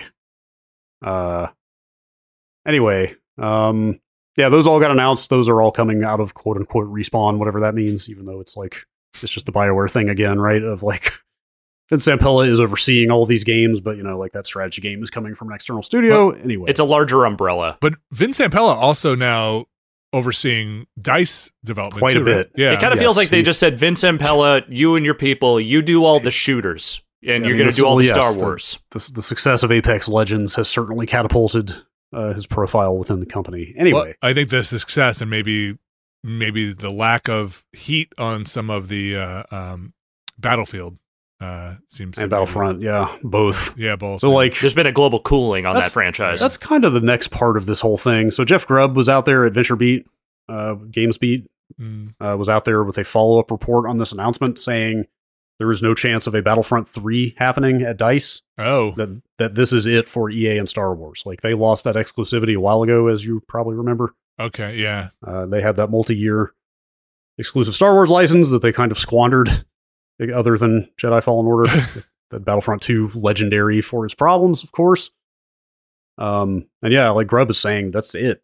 They're going to make these 3 Star Wars games at EA under the Respawn banner, and that's it. No more Battlefront at DICE, which kind of really drove home for me finally. I don't know why it took me this long to get my head around this, that like DICE is not in a great place. No, it hasn't been for some time. Right, and like that's been evident, but it took me a long time to, when I saw that, I was like, well, they could probably take one more stab at Battlefront, right? And then I remembered like where Battlefield 2042 is at. Yeah. And generally what's going on with DICE over its last 2-ish releases, 3 releases, and it's like, oof. So when you say it's it, does that mean that like even if let's say another Jedi game does well, that they who knows? Yeah. I mean, yeah, they could. Anything can happen as new deals get negotiated, but it's according like to the DICE banner will not be attached to this. Yeah, like according to Jeff Grubb, this is it for EA and Star Wars for some time. Okay. So is it Ubi has a game? There's obviously the Quantic Dream thing, which massive. The Division Studios working on a Star Wars game. Yes, Quantic Dream is making a game. Like they're all over the place now. I get it. So I mean that was 2 weeks ago. We just were talking about the Zampella taking over kind of leadership role for those properties. So I'm excited for Star Wars games. Like the whole franchise is a video game. Like give me a lightsaber, let me run around, or not, figure it out. Or just give me a blaster. I'm fine with that. Yeah, or put me in a TIE fighter again. Give me Dash Rendar. Not to just keep talking about Resident Evil 8, but did you see the last weapon on that giant unlockable list? I think it's a lightsaber. Yes, it looks like a lightsaber. That's what that looks like, right? But the icon sure. That seemed too hard to get. I don't know if I'm going to get that. That seemed too hard. Yeah. Anyway. Okay. More EA stuff? Yeah. So, I mean, again, that kind of brought me to the situation with DICE and Battlefield. And a little dicey, would you say? Some yes, dicey information here? The release and ongoing support of Battlefield 2042 has, in fact, been dicey. Yes. You might say. So, like, there's like different stuff going on here. Tom Henderson, who's kind of a noted leaker, insider, et cetera, et cetera. It feels like there's a lot of those these days, but his track record is pretty good. Has been talking about the potential for parts of Battlefield 2042 to go free to play. That it had such a disastrous launch that they were talking about carving it up and making parts of it free to play, which I think would be a first for Battlefield, right? As far as I remember. It's outside of my ken. I cannot think of a single instance of the Battlefield property being free to play. You think this would be a little like Warzone-ish? The rumor is that they are trying to decide which part of it to make free to play. It might be Portal, it might be Hazard Zone, that 4-on-4. That's the most Warzone-like, yeah. Yes. So this led to some people running stories on different sites looking into the stats on this game in terms of concurrent players and rankings and stuff. Apparently the player numbers on Steam for 2042 have been below Battlefield 5 and even Battlefield 1. Which is the last two Battlefields. Current Battlefield. Like people playing Battlefield 1 currently. Yes. Okay. Yes. Also, it came to light that on the Microsoft Store, 2042 has fallen out of the top 50 most played games on Xbox as well. Boy. Okay. So it's rough out there for a Battlefield. It's a rough game. But that doesn't count. Obviously, Microsoft intentionally trying to sink those games so they can buy EA. Yes, that's obvious. I'm kidding. Don't stop. Are you? I'm kidding. Yeah. Are you joking? Hey guys, I was just looking at the numbers on Battlefield and, calm. You having a laugh over there? I just have this image now of Phil Spencer in his office with a bunch of giant levers in front of him, just like pulling them back and forth and cackling wildly. Just one lever says like connection issue. One lever says like shoot your own teammate, invincible teammate. Like one lever says depress stock price. You can't do them too early. another one's like a giant button leak damaging information. That's right. Man, that one's behind. That's got the flip up though. That's got like the flip up safety guard that you can't do unless you rent it. I'm sorry. I should say that is not based on anything. I don't want people to take the wrong thing away. It's just they'll take the wrong thing away. Don't you worry. Yeah. They're only trying to buy Ubisoft. Yeah. That's boy. That's kind of a big EA block there, I guess. Star Wars stuff seems potentially kind of interesting. The DICE stuff seems potentially pretty rough. I don't know what is going to be the ultimate fate of that studio and those franchises in that situation. It's kind of like I said, it's kind of worse than I had really wrapped my head around. Looking at these numbers, seeing where the game is at, like they haven't really messaged what the roadmap is looking like for this year on that game. I'm sure for their expectations. I mean, I think we talked about this on another property. Sure, it does fine, but probably doesn't meet their expectations. Right. Their Battlefield is a marquee thing for them. They want to be able to trumpet this like we are the biggest, baddest in the shooter space, and they haven't been for a while. Yeah, I mean, it seems like there's kind of an ongoing pivot going on. Like the Jeff Grubb story said that EA is looking to further emphasize its own IP going forward, which is part of what's behind this kind of like putting this coda on the Star Wars relationship. Right. Is that they want to double down on the stuff they own, which they certainly are doing. Ongoing. Hey, now we have ongoing EA story. The story continues. Yes. All right, but there is other. Well, okay. Well, I was gonna say there's other non-EA stuff, but this is like EA family. It's in the EA family of news here. Brad, what is in the EA family of news? Yes, the EA tendrils curl and wend their way throughout the industry. Ooh, wow, I like that. Poetic. Yes. Crytek, makers of EA published games such as Crysis 2 and 3. I think EA put out 3. I think you might be right. They're making a new Crysis. Maximum Crytek. sequel. Okay. All right. Well, now we're done. There we go. We hit the bullet point. That was all I had for this story because they barely said anything about a new Crysis. How about this? Minimal information. Okay, there you go. Even better. All right. Okay. I was just going to say, in 2021, what is our maximum what? Maximum blank. Just hit me and you beat me to it. So let's move on. Maximum dystopia. Maximum ennui. Oh, Jesus. Maximum isolation. That's right. Okay. Yeah, there's not much else to say. They announced it on their blog. They put out a teaser trailer, but it's the teasiest of teasers. Yeah. Are they using Crytek? I think that's a safe assumption. I think they have to. Does Crytek exist? Oh, you mean CryEngine? CryEngine. CryEngine is the Cry. Well, it is Crytek's Crytek. Right. Is Crytek's Crytek CryEngine? Yes, Crytek's Cry technology in the form of CryEngine. Yes. Yeah, I mean, they put out Hunt Showdown. That's still going. Okay. That game's cool, man. I always wanted to play more Hunt Showdown. A two-player game is kind of a weird proposition. I guess I don't know. Seems so quaint these days. Maybe we should check in on that at some point. That theme, that menu song, so good. I'm on the CryEngine kind of licensing page as we speak. Yeah. CryEngine 5.6. Who's using Crytek these days? I don't know, actually. What if I type list of CryEngine games into the search, and I can tell you CryEngine 3, let's see, CryEngine 3, CryEngine 3.6 to 4. Oh, wow. Apparently CryEngine 5, they changed to a Roman numeral. I have to be correct in assuming, because assuming is bad, but Far Cry has not used CryEngine in a long time. Oh, not since the first one. Okay. I just find it hilarious that game, I mean, why else is there a cry in there if not to be like, hey, we name everything with a cry. Hey, remember that whole Star Wars Jedi thing? Yeah. Branding, power. Branding is stupid. Sometimes the brand you start with is the one you're stuck with. There are like 20 games here on CryEngine 5, and I've never heard of any of them that are not made by Crytek. Okay. All right. So that's where we're at. Anyway. How about Lithtech? Go look that up and see. I would not be shocked if buried somewhere in Middle-earth, Shadow of Mordor, and Shadow of War, there are references to Lithtech. I would love it. I guarantee there is some evolution. There's got to be some lineage from Shogo Mobile Armor Division to those Lord of the Rings games. Somewhere there is some code that says if Lithtech equals something, then something else, because there's something that runs if it is, and it's something that runs if it doesn't. Yes, there is some class that begins with Lith, I am quite sure. Okay. All right. So now we're going to actually step away from EA for a second here. What is next? I guess, from EA to Activision. Oh, sorry, Microsoft. We were going to have to get there eventually.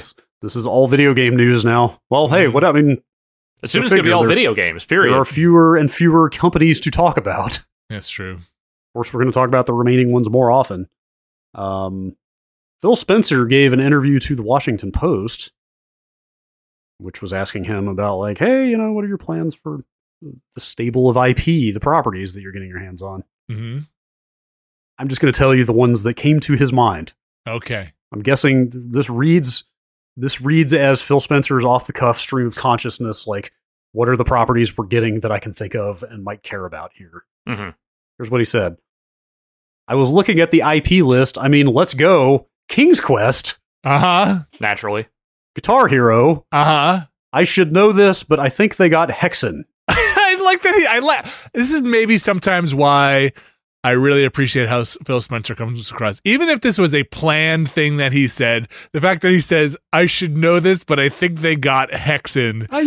It's just a fun thing for somebody in charge of a group to say. A guy like Phil Spencer is operating at a very high level. He knows what the top line of what he's buying is, but he also knows that there is all this, like, all these properties sort of burbling under the surface that he's like, we got them, but we haven't had time to sort them out yet. He's got people to handle the nuts and bolts. Don't take me wrong here. Like, I'm not saying that he should know this. I'm saying I love that he's like, wait, Hexen's a thing they have, right? Yeah, I think they have Hexen. Like, I love that. That is fantastic. I have zero problem believing that Phil Spencer holds King's Quest and Hexen close to his heart. If he wants to go the Phantom Dust route and just try a thing with Hexen, and even if it doesn't quite work, at least they tried a thing, that's fine by me. I mean, Microsoft is an over $2 trillion company. As far as I'm concerned, they should try a thing with everything on that list of IP. But if you have, absolutely should. Think about Phil now, right? Phil, okay, Phil, okay, I've got him. I've conquered all right, let's think about Microsoft's Games Group in the form of Xbox now. Talking about Hexen on the Doom engine, which they also own. Yes. Right? Yes. Like it is like it is a weird like, hey, you guys all went to college. you guys did all these weird things. You did a bunch of stuff, and now we're all coming back together because I bought you all. But yes. but all coming home. Like Doom, Hexen, id, Activision, Raven. Like we were all together at the table. Yes. I think that is a wild thing. I have one problem with what he's saying here. Okay. Which is that it's one thing to say, like, oh, it'd be cool if we did something with Hexen, it'd be cool if we did something King's Quest, fairly standard game franchises that don't require a lot of different overhead than what they would normally put into standard development. You can't invoke Guitar Hero without the follow-up question of what does that mean? What does that mean? Because if you say you want to make new Guitar Hero, does that mean you want to make new instruments? Are you getting into the plastic instrument production industry again? Because that has been the thing that has stopped that entire genre from picking back up again, is that no one wants to invest in that infrastructure again. We went to that Guitar Hero event. Live, yes. We went to the live event. And it was like a game, it was a service, right? And they seemed to be focusing more on singing and like karaoke style, wasn't it? Well, no. So it was the new guitar. Remember, it had the split frets? Oh, yes, I do remember that, yeah. Yeah, so it was a different gameplay style, and then the online, like, the subscription part of it was that all the DLC songs would be part of, like, a larger song subscription, or, they would cycle in and out. You were not buying piecemeal DLC.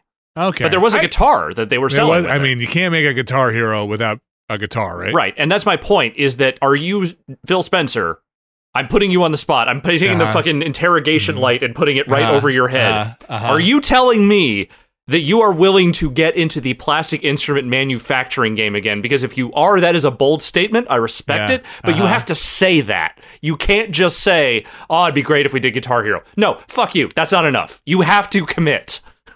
I think what you really want to know, is, are you going to have plastic drums? Well, hang on a minute. I'm sorry. I have to interject here. Yeah, please.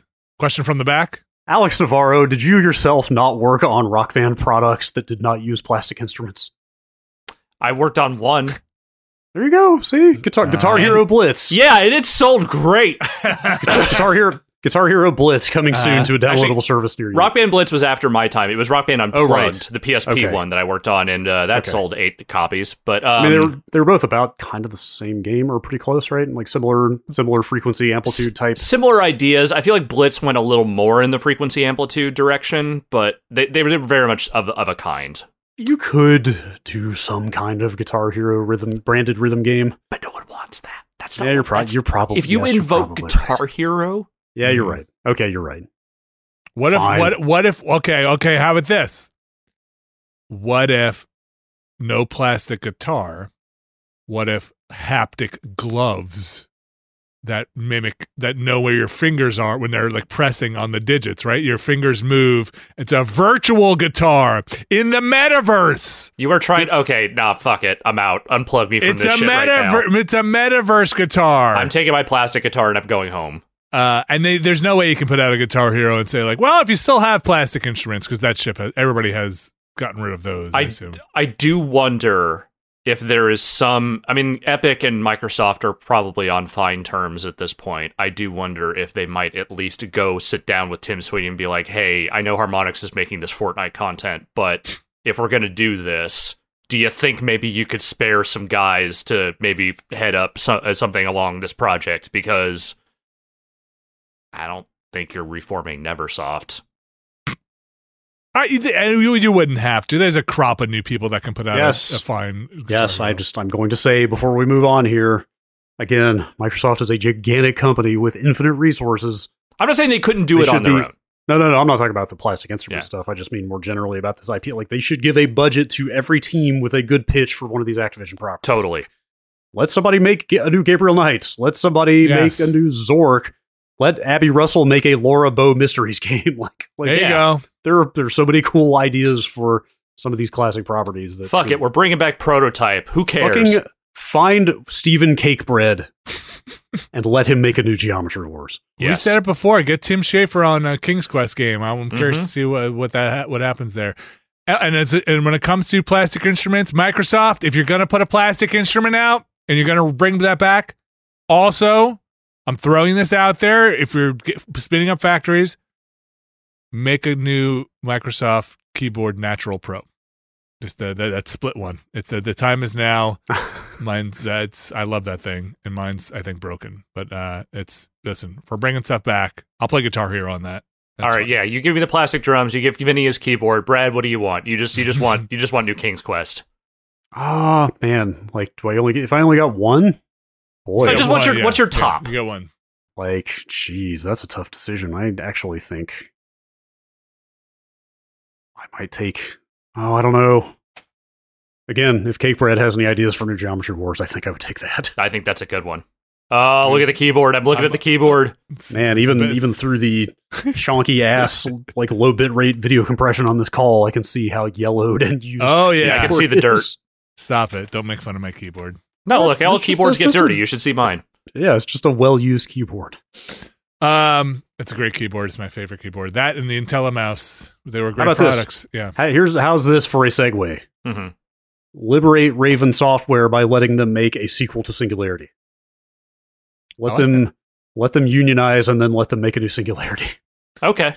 As long as that's the order of steps, yes. How about that? Or concurrently, Yeah. Brad, what is the current status of Raven's attempts? I'm going to let Alex take lead on this one. He's a little more versed in this stuff than I am. Yeah, I'll preface this by saying, again, I am by no means a labor law expert, but, I can at least sort of recap what's going on here. So Raven's QA department a while ago announced their intention to unionize. This was sort of on the heels of their striking which is still ongoing, right? The strike is still... I think the strike has officially... If it hasn't ended, it's in process of ending because they have taken these next steps. But so they were striking because 12 of their colleagues their contracts were not renewed despite some assurances, I guess, previously that they would be. And as part of that, they have announced their intention to unionize. There was a deadline for Activision Blizzard to recognize that union that passed. And so what this essentially means is that they will be pushing forward with attempting to organize a vote and get recognition, I think, from the National Labor Board. But also the other side of this is that Activision Blizzard is out there talking about why they didn't recognize it, and their pitch is that they think there should not be a QA department union. They think that if Raven is going to unionize, it should be Raven Studios unionizing the entire team. And as part of this, they're also talking about doing something which is actually not a bad thing, which is splitting up the QA department and embedding those different people with other departments within the studio, which is actually a thing that a variety of different QA departments over the years have pitched as like a potentially better workflow thing. So yeah, I don't know what's up with that as part of this, but like it feels like that's also maybe like them trying to sort of grease the wheels and be like, look, we'll give you this, we'll do this, as long as you don't try and get the rest of Raven to unionize alongside you. I mean, I can't say definitively that's what they're doing, but it does feel like they're trying to make moves here to disrupt the possibility of this QA department in particular unionizing. Sure. I was going to say from an outsider's perspective, like that idea of embedding QA in other departments might sounds like a positive, because I've heard so many stories of QA workers being treated as kind of second-class citizens within most studio cultures.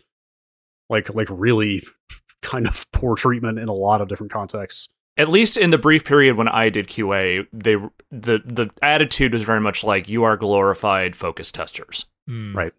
So like Potentially. I mean, I'm sure there are pitfalls I'm not thinking about here, but it seems like adding them to specific departments might be a way of elevating those positions. Yeah, because QA is an incredibly important part of development. Yeah. I wonder if they're public now after this Activision Microsoft announcement, their public facing side is being vetted. If Microsoft has any oversight into how they're communicating things yet, I would guess if any, it's very back channel, just back channel. Yeah, that's what I mean. Not informal advising, like kind of stuff. Because I mean, the deal is only a week. God, has it only been a week since they announced it publicly? Publicly, only a week old. Like, let alone like closing on the back end. So, but okay, put your tinfoil hats on, right? There are definitely people in place to be like, do not. Like, you've got a lot of fires and a lot of irons. You literally have lawsuits against you. Like, if you do not mess this up, Bobby, with your with your mouth. I wonder how. But what does mess this up mean to Microsoft is the thing. Like, incur more lawsuits, right? Or get people to walk out of studios for IPs they're acquiring. Like, they're acquiring studios to make games, I assume. So if they have staff revolting, right? Like, there's a lot of work to be done here. I don't know. I wonder what that relationship has to be like as they navigate these very serious issues. I'm absolutely convinced that you're right, that there's really not that much that Microsoft can say, especially publicly at this point, because they are so early on in this process of trying to get this deal approved and getting things to go through. That said, on the heels of that Phil Spencer interview, I kind of feel like at this point, if you have him on record and you are not asking him, what does the nascent unionization efforts at Activision mean for this sale and for, game development writ large at Microsoft? Even if he can't give you an answer, you should still be asking that question, because there needs to be an on-record statement of, I can't talk about that at the very least. Or, I'm sure it is. We're exploring whatever. Like, we're looking into it. I'm sure Phil but it's a significant thing that they are inheriting on top of all the other workplace shit that is going on in Activision. And whether or not Microsoft chooses to stamp that out, or whether Activision stamps that out before they even get a chance to, I think that is like an important component of this whole thing. I was going to say, I almost assuredly Phil Spencer is briefed on an answer for that at this point. Like, you're not going to catch him off guard. So, I would love to hear what I could almost assuredly say is a non-answer, but just a kind of... I'm not expecting him to get out there and just, like, talk a bunch of mess about all of this. Or wear, like, a pro-unionization button on the next interview. This man has been in too many media training sessions for that to happen. Is Phil Spencer going to come out at the next E3 press conference with an NLRB t-shirt on under his suit jacket? But it's like Gex or somebody wearing that jacket, or like it's Voodoo Vince wearing a jacket, or Crash Bandicoot. All right. Well, is it so? What is that? Where does that leave it? If you were to say, okay, what happens next? Is it like what back happens and forth? At this point, the QA department has announced its intent. So they've already voted within their department. It was, I think, 78% of the QA department voted in favor of unionization. So now they are in the process. I think of there's the NLRB. That whole thing is they have to work through that. Activision Blizzard not recognizing it means that there is still some tension there. As far as like what the next steps are, I'm not 100% sure. Again, I am not a labor expert, so I don't know exactly what all the steps here are, but it seems like it's not a stalemate necessarily, but they have reached the point now where like they have announced their intention, they have done their initial vote. Now it's sort of like up to, I guess, the law to determine like whether it does have to be the entire Raven studio that votes for unionization, or if this department can go forward. And that's actual CWA, right? That is the group they're going through. I believe so. Communication Workers of America. Looking at the statement Activision put out about not recognizing this effort to unionize, it sounds like there is a petitioning process to the Labor Relations Board that they will follow, that I guess is probably pretty established at this point. So it sounds like it's essentially some kind of arbitration process. Arbitrations. I'm trying to just look at the different groups here, because there's the Game Workers Alliance, or the Game Workers Alliance, and then the CWA. I mean, I guess there's just a bunch of different groups trying to help out here. Like there's representation, and then there's the union. And I mean, the thing to say about all of this is that it came together very quickly for an effort like this. Like, not to say that, I don't mean that in like a negative light. I mean, like, the people on the ground who were putting this together did this at a pace that is genuinely kind of impressive. Like, I'm sitting here listening to all this terminology and trying to envision like a future where unionization in the games industry has become the norm, and like what kind of social stuff would spring up around that. Like, are you going to have your local union watering hole? You know what I mean? I wonder. Like your local 1337.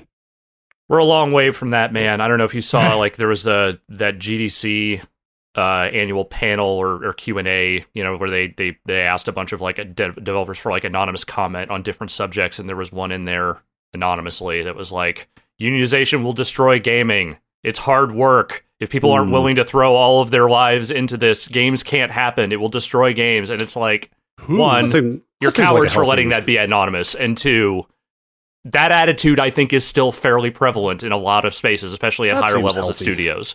Well, that's going to be an ongoing thing. We will be coming back to that for sure. Yeah. In the midst of everything else happening around Activision Blizzard at the moment, Blizzard went and announced its next project.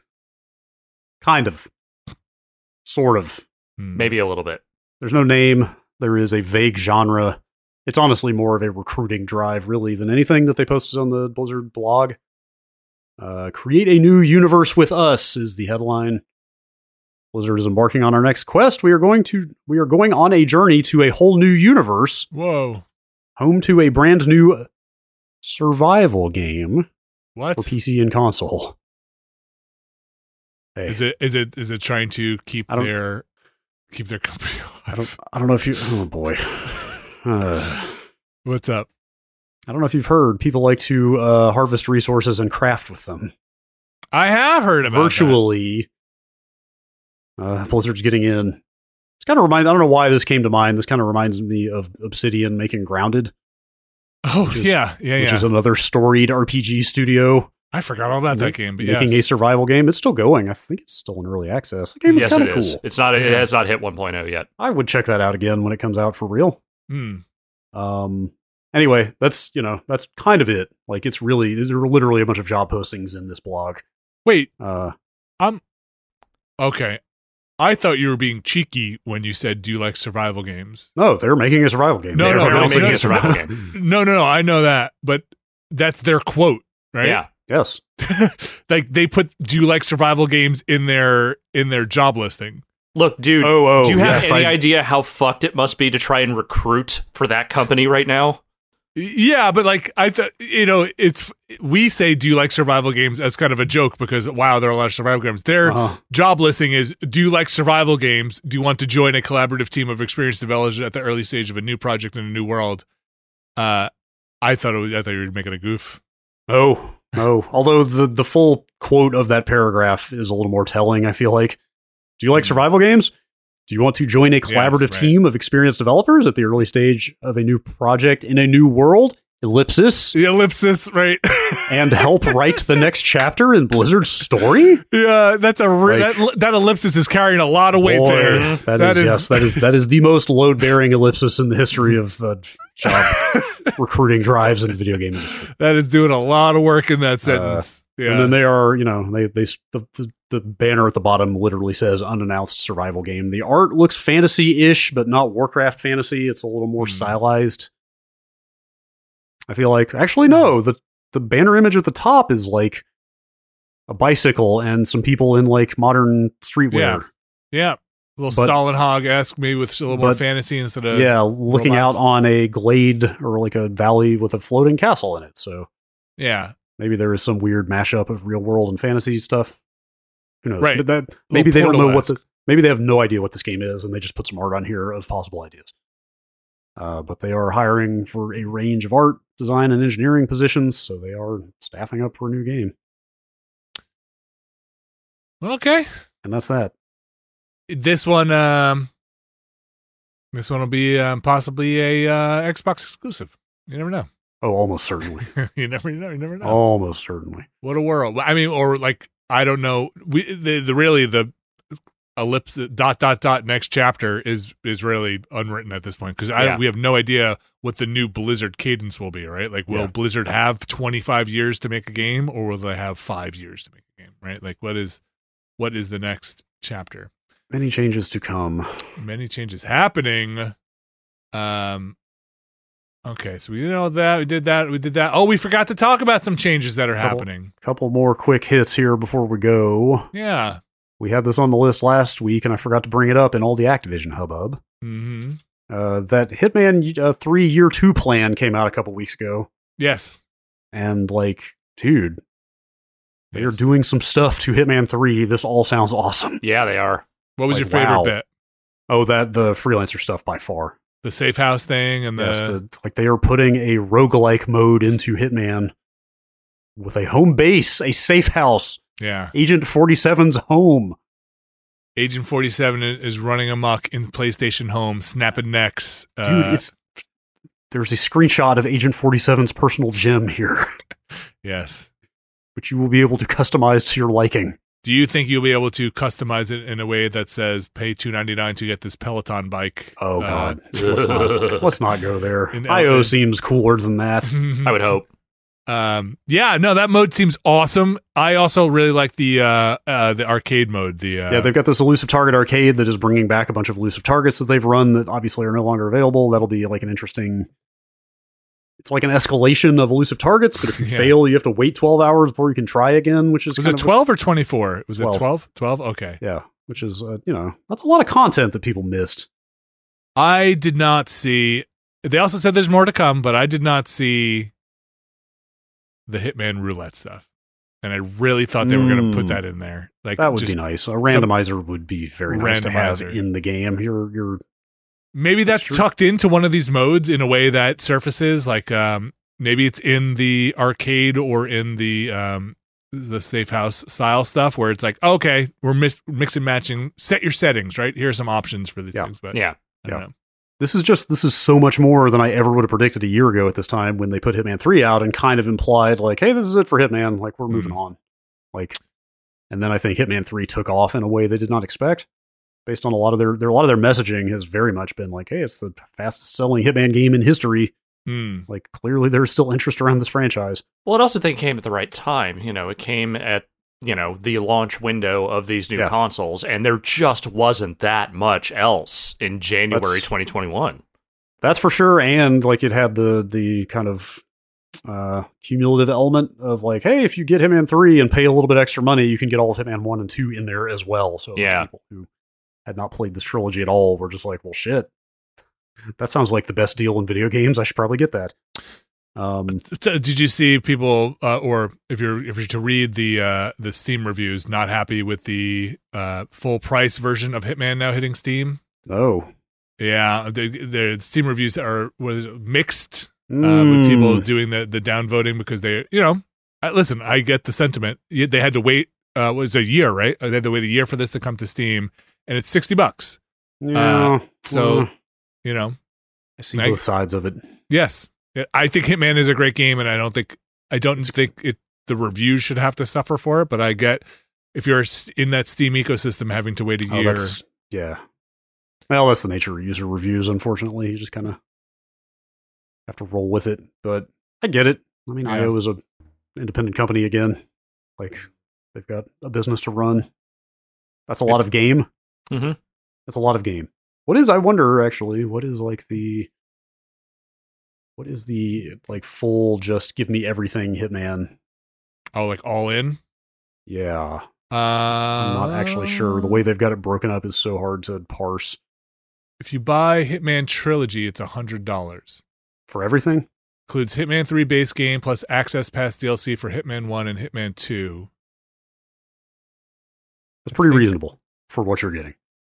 There were a lot of people that were mad that game launched on Steam at full price. Oh yeah, that's what I'm saying. That's what we're talking it was a lot. I'm saying there was just like a lot of people. I mean, you remember the how mad people were that it was on Epic Game Store exclusive when it launched. Yeah.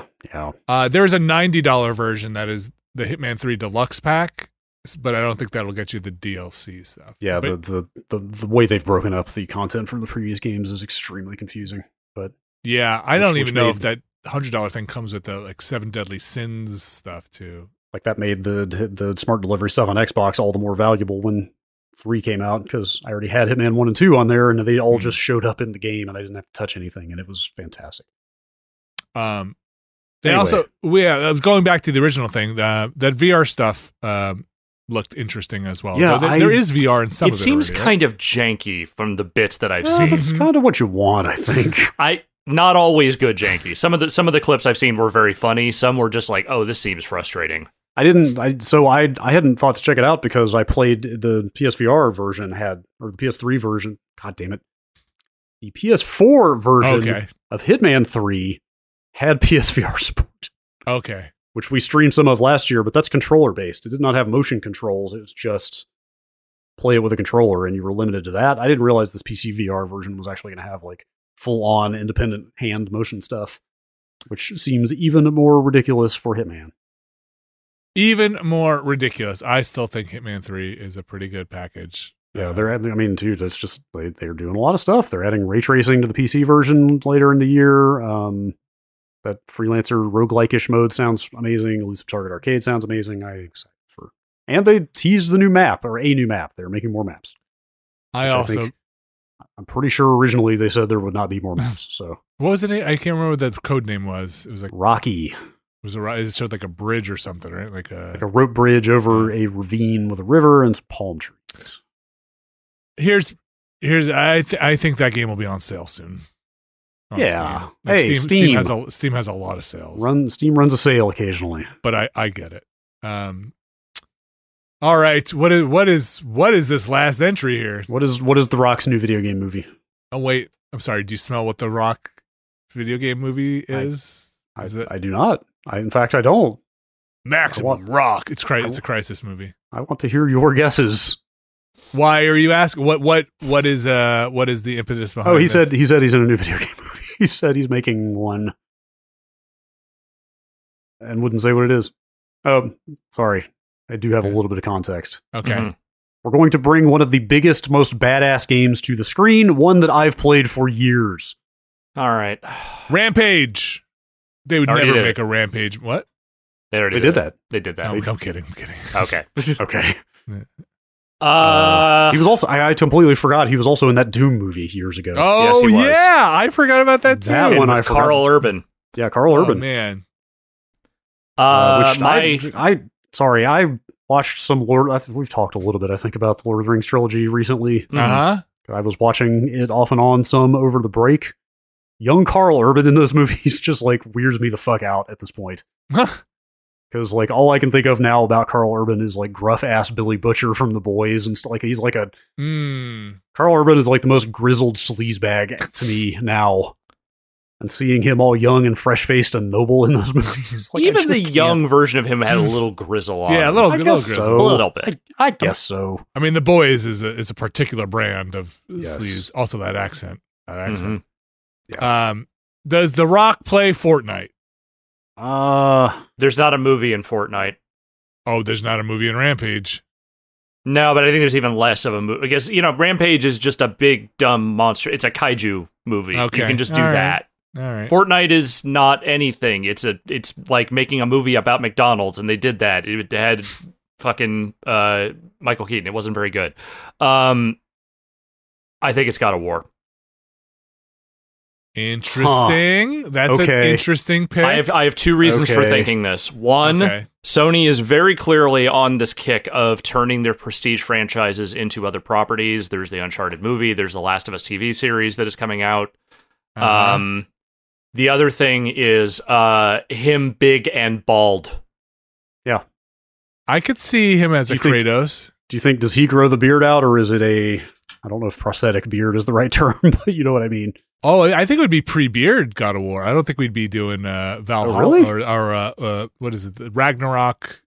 I don't think it would be new God of War. I think it would be original. I think it would be Greek. Wait, really? That's what I think. I mean, like The Rock is up there. He's not old, but he's like The Rock. If The Rock is playing Kratos, it feels like he is in the age bracket to play the latter day. Oh, okay. Grizzled dad Kratos. Yes. But here's the thing: young Kratos wasn't that young anyway. I guess. He was already a dad, remember? Yeah, but I hear what you're saying, Brad. There is a time, there's some mileage on that later day Kratos that I think The Rock could do. I think someone is pitching him to this, like, hey, remember how Scorpion King shit didn't work out? Here's your chance for your big mythological epic.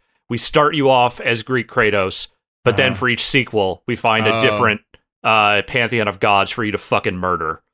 Oh God! See, that's what I wanted the franchise to become. That's what when they did the Norse Fish Out of Water game, I was really hoping it was just going to bounce from game to game. It's like, now he's fighting Egyptian gods. You know, like do exactly what you're talking about.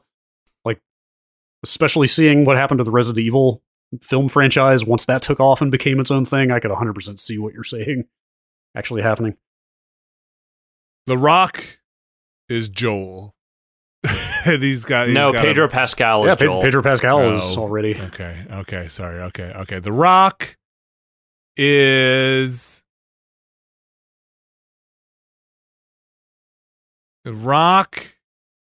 Paperboy. Now you're speaking my language. And he's got it. Who else is going to deliver these papers? Huh? But he gets off the bike. That's the thing. He gets off the bike and just smashes that lawnmower into the ground. It just is a game, one that he's been playing for years. God of War is a great guy. One of most badass games to the screen. Badass. Yeah, I can see him describe God of War as badass. And Katamari Damacy.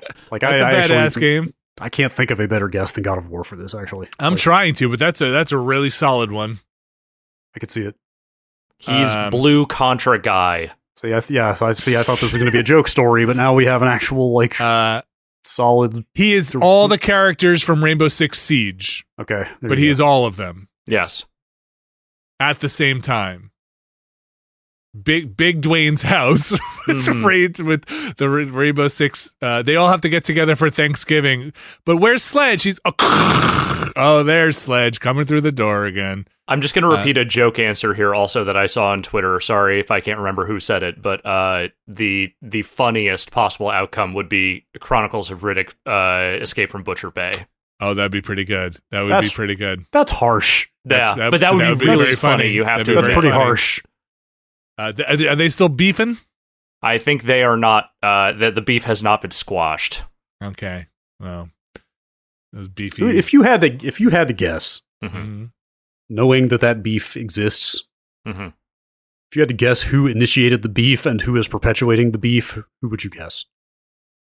I think they are both egotists in different ways. You think? And I think that probably Vin Diesel has a little bit more of an inferiority complex around that stuff because it was his franchise to begin with, and then The Rock kind of strolled in and became a significant component of that. My guess 100% is that Vin Diesel is but what if I The Rock seems pretty chill personally, but what if I side door this one and say maybe The Rock wanted to get more, and Vin Diesel was like, we're family.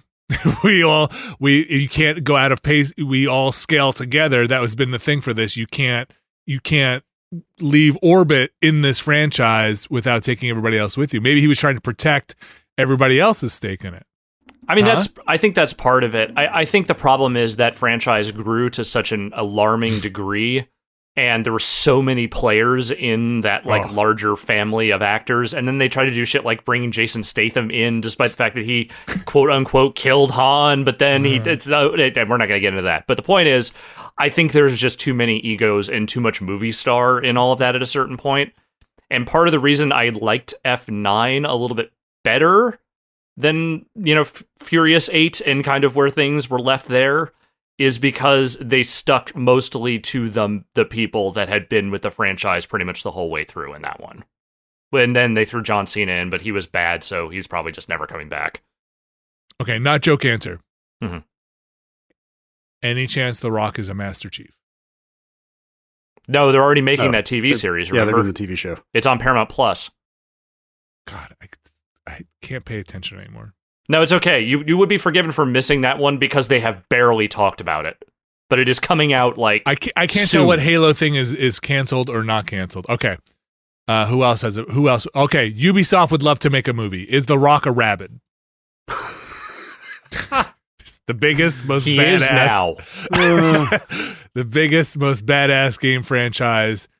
I would be bumped. Okay, this is the most Hollywood video game disappointment thing ever. The Rock is in a Far Cry game.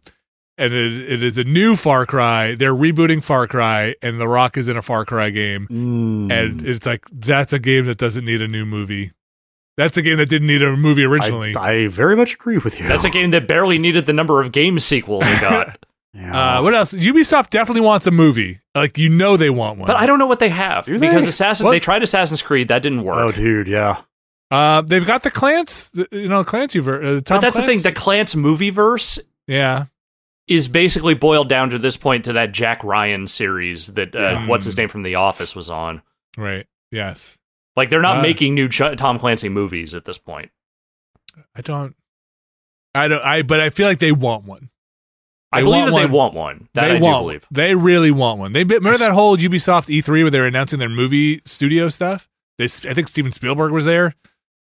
And he's always there. He's always at a game thing. Every 5 years, Steven Spielberg shows up at a game thing. Yep, he just comes in, eats the craft services. It's good. What do I have to talk about? Says two things and leaves. Just talk. I bet he doesn't even have to rehearse. He could just get up on stage and be like, movies. Okay, so you want me to say that cinema and video games are actually intertwined? Okay, got it. Right. What is don't even tell me what your product is. Making movies has never been easier. The tools that are available to creators now, it's amazing. Mm-hmm. I thought they announced a thing like 5 years ago or 6 years ago about it, like a big Ubisoft studio thing. No, they got into visual effects. I don't know if that's what you're thinking. Maybe about. I'm confusing it. Okay. I mean, they did make that Assassin's Creed movie. I still cannot believe they got Fassbender for that thing, but that movie was not good. No, it was not. Sometimes actors just want to cash a check. Mm-hmm. I enjoy bad movies in that movie. They also made the Prince of Persia movie. With, oh God, that's right. With I Jake. forgot about that. That was way back. Yeah, that was also somewhat. That was also not good. Yeah, forgot about that. There's a good. Okay, you have a C tier list of movies, and a lot of that's Uwe Boll stuff. And then that's sub C tier, man. Okay, that is like C tier. Okay, but you have. I guess what I'm getting at is like people remember them because they're so bad, and then there's a whole tier of movies that are forgotten video game movies because they were just middling. They just sort of happened. They just happened, and the Ubisoft has been in that realm. And then you have the A tier video games that we're still waiting for. Yeah, but somebody's gonna make someday. I still don't think anyone has made a video game movie better than Mortal Kombat 1995, and that's because that movie knew exactly what it was. It was B grade martial arts schlock, and it enjoyed that. And everything since then has been trying to catch up. I extremely agree with you. I think that movie just gets better. The further we get away from that movie, the better it gets. Paul W.S. Anderson is the only director that has ever had an idea for video game movies, and it's not a good idea necessarily, but it worked. I'm sitting here like I think might be right. I think that might actually be the best video game movie. Resident Evil, the first one, was not terrible. Like that movie was. Yeah, it's an okay zombie movie. Yeah, that's an okay video game movie. Like, it's got the grid thing. That is neat. Is that entire movie having as much fun as even just one animatronic Goro? No, it is not. Because that animatronic Goro is having a lot of fun. If you're talking about fun video game movies, then Street Fighter is there's a lot of, there seems like there's some fun on it. I mean, that is a camp classic, but I would not call it a good movie. No. But Raul Julia definitely is gnawing on what he has to work with in a way that is very fun. I will say the only Resident Evil movie I've seen that was even like a little bit fun was 3. That's the one where they're in the desert and Mike Epps is there, and they're like, but also it still tries to be one of those movies, and so those movies are just never that funny. I think my least favorite video game movie that I didn't even have fun with is probably the Max Payne movie. I think that movie sucks so much ass. It was so all the way up it. It was it is such a like bummer of a movie, and you'd think like a Max Payne movie might be an easy one to pull off because it's kind of it makes every wrong choice you could for the character, for the story, for everything. Is that Mark Wahlberg? Yes. Okay. And Mila Kunis. Like, I had some fun with the Hitman movie. Like, dude. Well, the second Hitman movie is an absolute train wreck, but the first one, is a bad movie, but are they both Timothy Olyphant? The first one definitely. No, is. the second one isn't. That's the thing. Okay. He didn't even come back for the second one. So I saw I don't know where I saw this quote going around from him about doing that Hitman movie that was just mind blowing. Oh, is that the one where he just said, show "Yeah, up? no, I got paid and I got to hang out in like Romania for a month." Well, Deadwood had gotten canceled. Like he had just bought a house, and then the show got canceled, and he just needed money, so he was saying yes to everything. Yeah, he was like, "Fucking yes, I'll do it." Did you see the news? Like, then he said, "Find yourself bald in Bulgaria doing some piece of shit. Yes. That'll get you up working a little harder in the morning."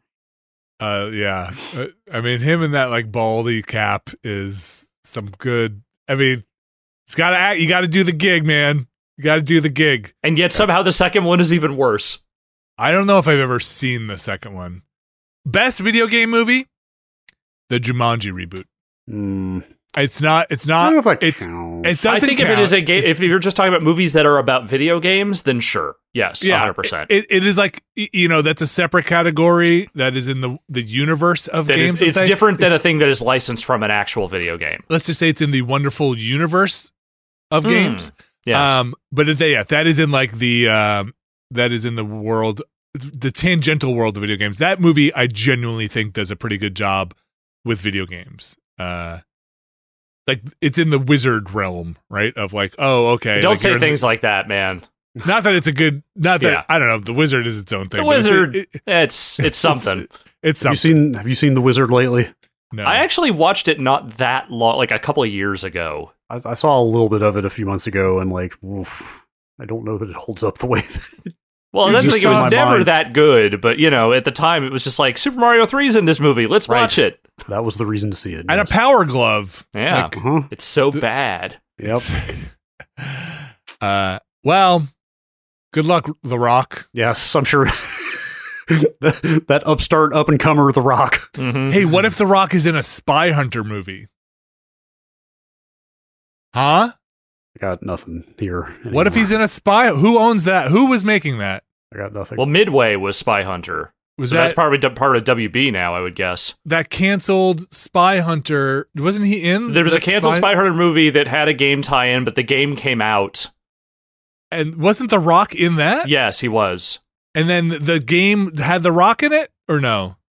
No, I don't think so. So what if they're don't going remember. back and this is it? Now we're gonna get it. Hang on. The problem is you can't call that a big video game franchise anymore because no one has done anything with Spy Hunter since then. did that game even come out? I think the game I did thought come the out. game didn't come out because I don't remember that at I all. feel like it maybe got canceled too.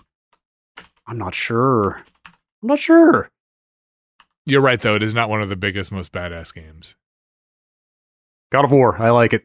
I genuinely like it. I think Thanks, Alex, for nailing it in one. Really, that could be kind of interesting, maybe. I do what I can.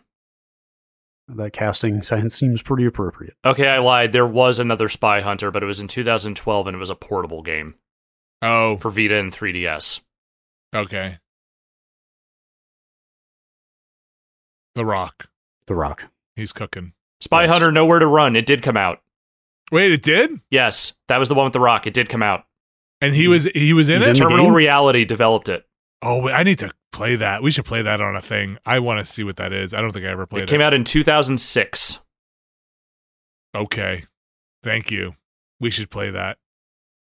I agree. What was it? We should What was it? totally play that. What was that on? I think that Xbox? was... And PS2? It was out on PS. It was 2006? PS2 and Xbox and Windows. Okay. I'll look that up. Though apparently the Windows version only came out in Europe. Okay. The Rock. Smell what Cooking Mama's cooking. The Rock. Man, who owns that shit now? Is Cooking Mama? Majesco? Well, yeah, Majesco doesn't exist anymore, so who got all their stuff? Oh, right. Someone made a Cooking Mama game Yeah. a couple of years ago, right? And they turned it into a whole thing where they had to like recall it. Yes. Wasn't it like unlicensed or something? Something was weird about it. I have no idea who owns Cooking Mama was mining Bitcoin or something weird. Yes, that's Right. what it was. There was like some sort of accusation about it was mining fucking Bitcoin in the background or something. Cooking Mama getting in the crypto. Crypto Mama. Well, We're done. There's your title. We're done. If you didn't think the show was over, It's the show, over now. Show is now over. I want to thank everybody for listening to today's show. We covered, if you missed it, because you skipped through the spoilers, some Resident Evil Village. That wraps up the Resident Evil 8 talk. We also talked a little Windjammers, some Rainbow Six Extraction. Pardon me. And what else did we talk about? There was another game in there. Uncharted: Legacy of Thieves. Yes, the collection, which is coming out end of this week. So end of the week, you can go check that out. If you want to support us, you're doing so by listening to this here podcast. Did you know that? Did you know that? Keep doing it. We love it. Thank you so much. Also, we have our stuff on Twitch. Archives are live shows on Twitch. Archives usually go up on YouTube. You can also go over to our Patreon, patreon.com/Nextlander. Find a tier that's right for you. We can't do this without you. We've said it before. I'll say it again because I mean it. Your Patreon support and your support in general keeps us going. Cannot. Seeing the price of stuff lately? Cannot do it without you. So thanks everybody for supporting us. And you can go over there and again, sign up for a tier on patreon.com/Nextlander. There is one tier though that we gets a shout out on this show, the mysterious benefactor tier. And we will read your name out on the show here. And this is the segment where we do that. Alex Navarro, are you ready to read some shout outs? I am, in fact. Our mysterious benefactors for this week are Evan Poon, No One, Vinny's Giant Booga Boogas, Nelson LeBlanc, James Smith, Skywarp, John Hubbard, Sean Miller, Jack Einecker, Nick Donegan, Evan Cook, Mark Wilhelm, JM, Jerry Lee, Gary Pejsky, Conrad Kuzman, Robert Fisher, Joseph Regan, John McInnes, Octothorpe Bunny Crimes, Peter Reardon, Thomas Lynn, Jad Rita, Statics, Andrew Jackson, Bacon Monk, Chris Barkhurst, Anders Buga, Devin Maestro Hall, Brian Murphy, Kevin Villado, Randy Duax, Mark Allenbach, Aaron Gonzalez Beer, Andrew Tiepkin, It Me JP, Edward Cheek, Andrew Slosky, Steve Lynn, Richard Welsh, aka Hired Noobs, Matthew Herrig, and Tyler Treese. Thank you again to everybody, and thanks to our mysterious benefactors. Thank you very much. We have some stuff currently up on the site, including a very stressful but enjoyable time with Scrap Mechanic. I have not been able to stop thinking about Scrap Mechanic. I know I shouldn't go in and just boot it up and try. Actually, I can't because, Brad, you have the progress on that. I would have to go through every trial to get there, but I want to finish that challenge. It is hounding me. There's something that is chewing at my soul, but you can see where we wound up in Scrap Mechanic. That archive is up there.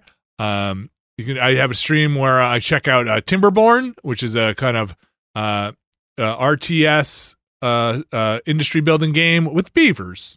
The beavers. Let me just say this. Nature's cruel, and it's not my fault if, let's say, somebody forgets to feed the beavers. Yes. Nature's is a terrible. It's harsh. I'm shaking my head vigorously over here. We have our the Ramblecast is up. We are going to check out some more Uncharted on a stream tomorrow, and also, Brad, you should play that Vampire Survivors game. We should maybe grab a couple other games and throw them in there, and that might be, in fact, that will be one of them, because I want to play that. Yeah, we're going to check that out. You can join us there on our Thursday stream, and then Friday we'll have a patron choice show. We're going to have a poll going up shortly, so if it's not up already, by the time you listen to this, to go vote on that. And we're also going to have our Discord Q&A if you're over in the Discord. So all times are posted on the Patreon schedule and the Discord schedule. So go check that stuff out. Also, I've got an episode recorded of a thing. I really don't like the Cloak and Dagger. Like, we got a thing. We're going to do this thing. I just don't know when exactly it's going to post. But it's very fun. I'm excited for it. And it should go up hopefully this week. So keep an eye out for that. Won't be I think we're going to premiere it as a live stream, or it's going to go up as an archive and a live stream at the same time. So you can check for it on YouTube, and then we're going to put the VOD as a live stream on Twitch. So keep an eye out for that. Should be fun. Your choice of video distribution platform. That's right. Hopefully coming up soon. I got a little work to do on that. Anything else? I think that just about covers it. I think so. A lot of games coming out. Hey, I want to say we're going to be in February pretty soon. Yeah. We've got stuff around the corner. That's right. We've got our hands on some upcoming video games. We will have more soon, hopefully. January was something. February is something else. Very much so. February has games where January did not much. I'm looking at just this kind of early week in February with Dying Light 2, Ollie World, and then you got Sifu coming on the Monday after that, and a game called Model Builder, which I'm looking forward to just checking out. So yeah, there's some games. Horizon. That's later on, but yes. Elden Ring, perhaps you've heard of it? Stop it. Now you're just being silly. Now we're just talking as it's turning into a Planorama, which you can also find for February, which will go up. All right. Thanks, everybody, for listening. We'll be back soon.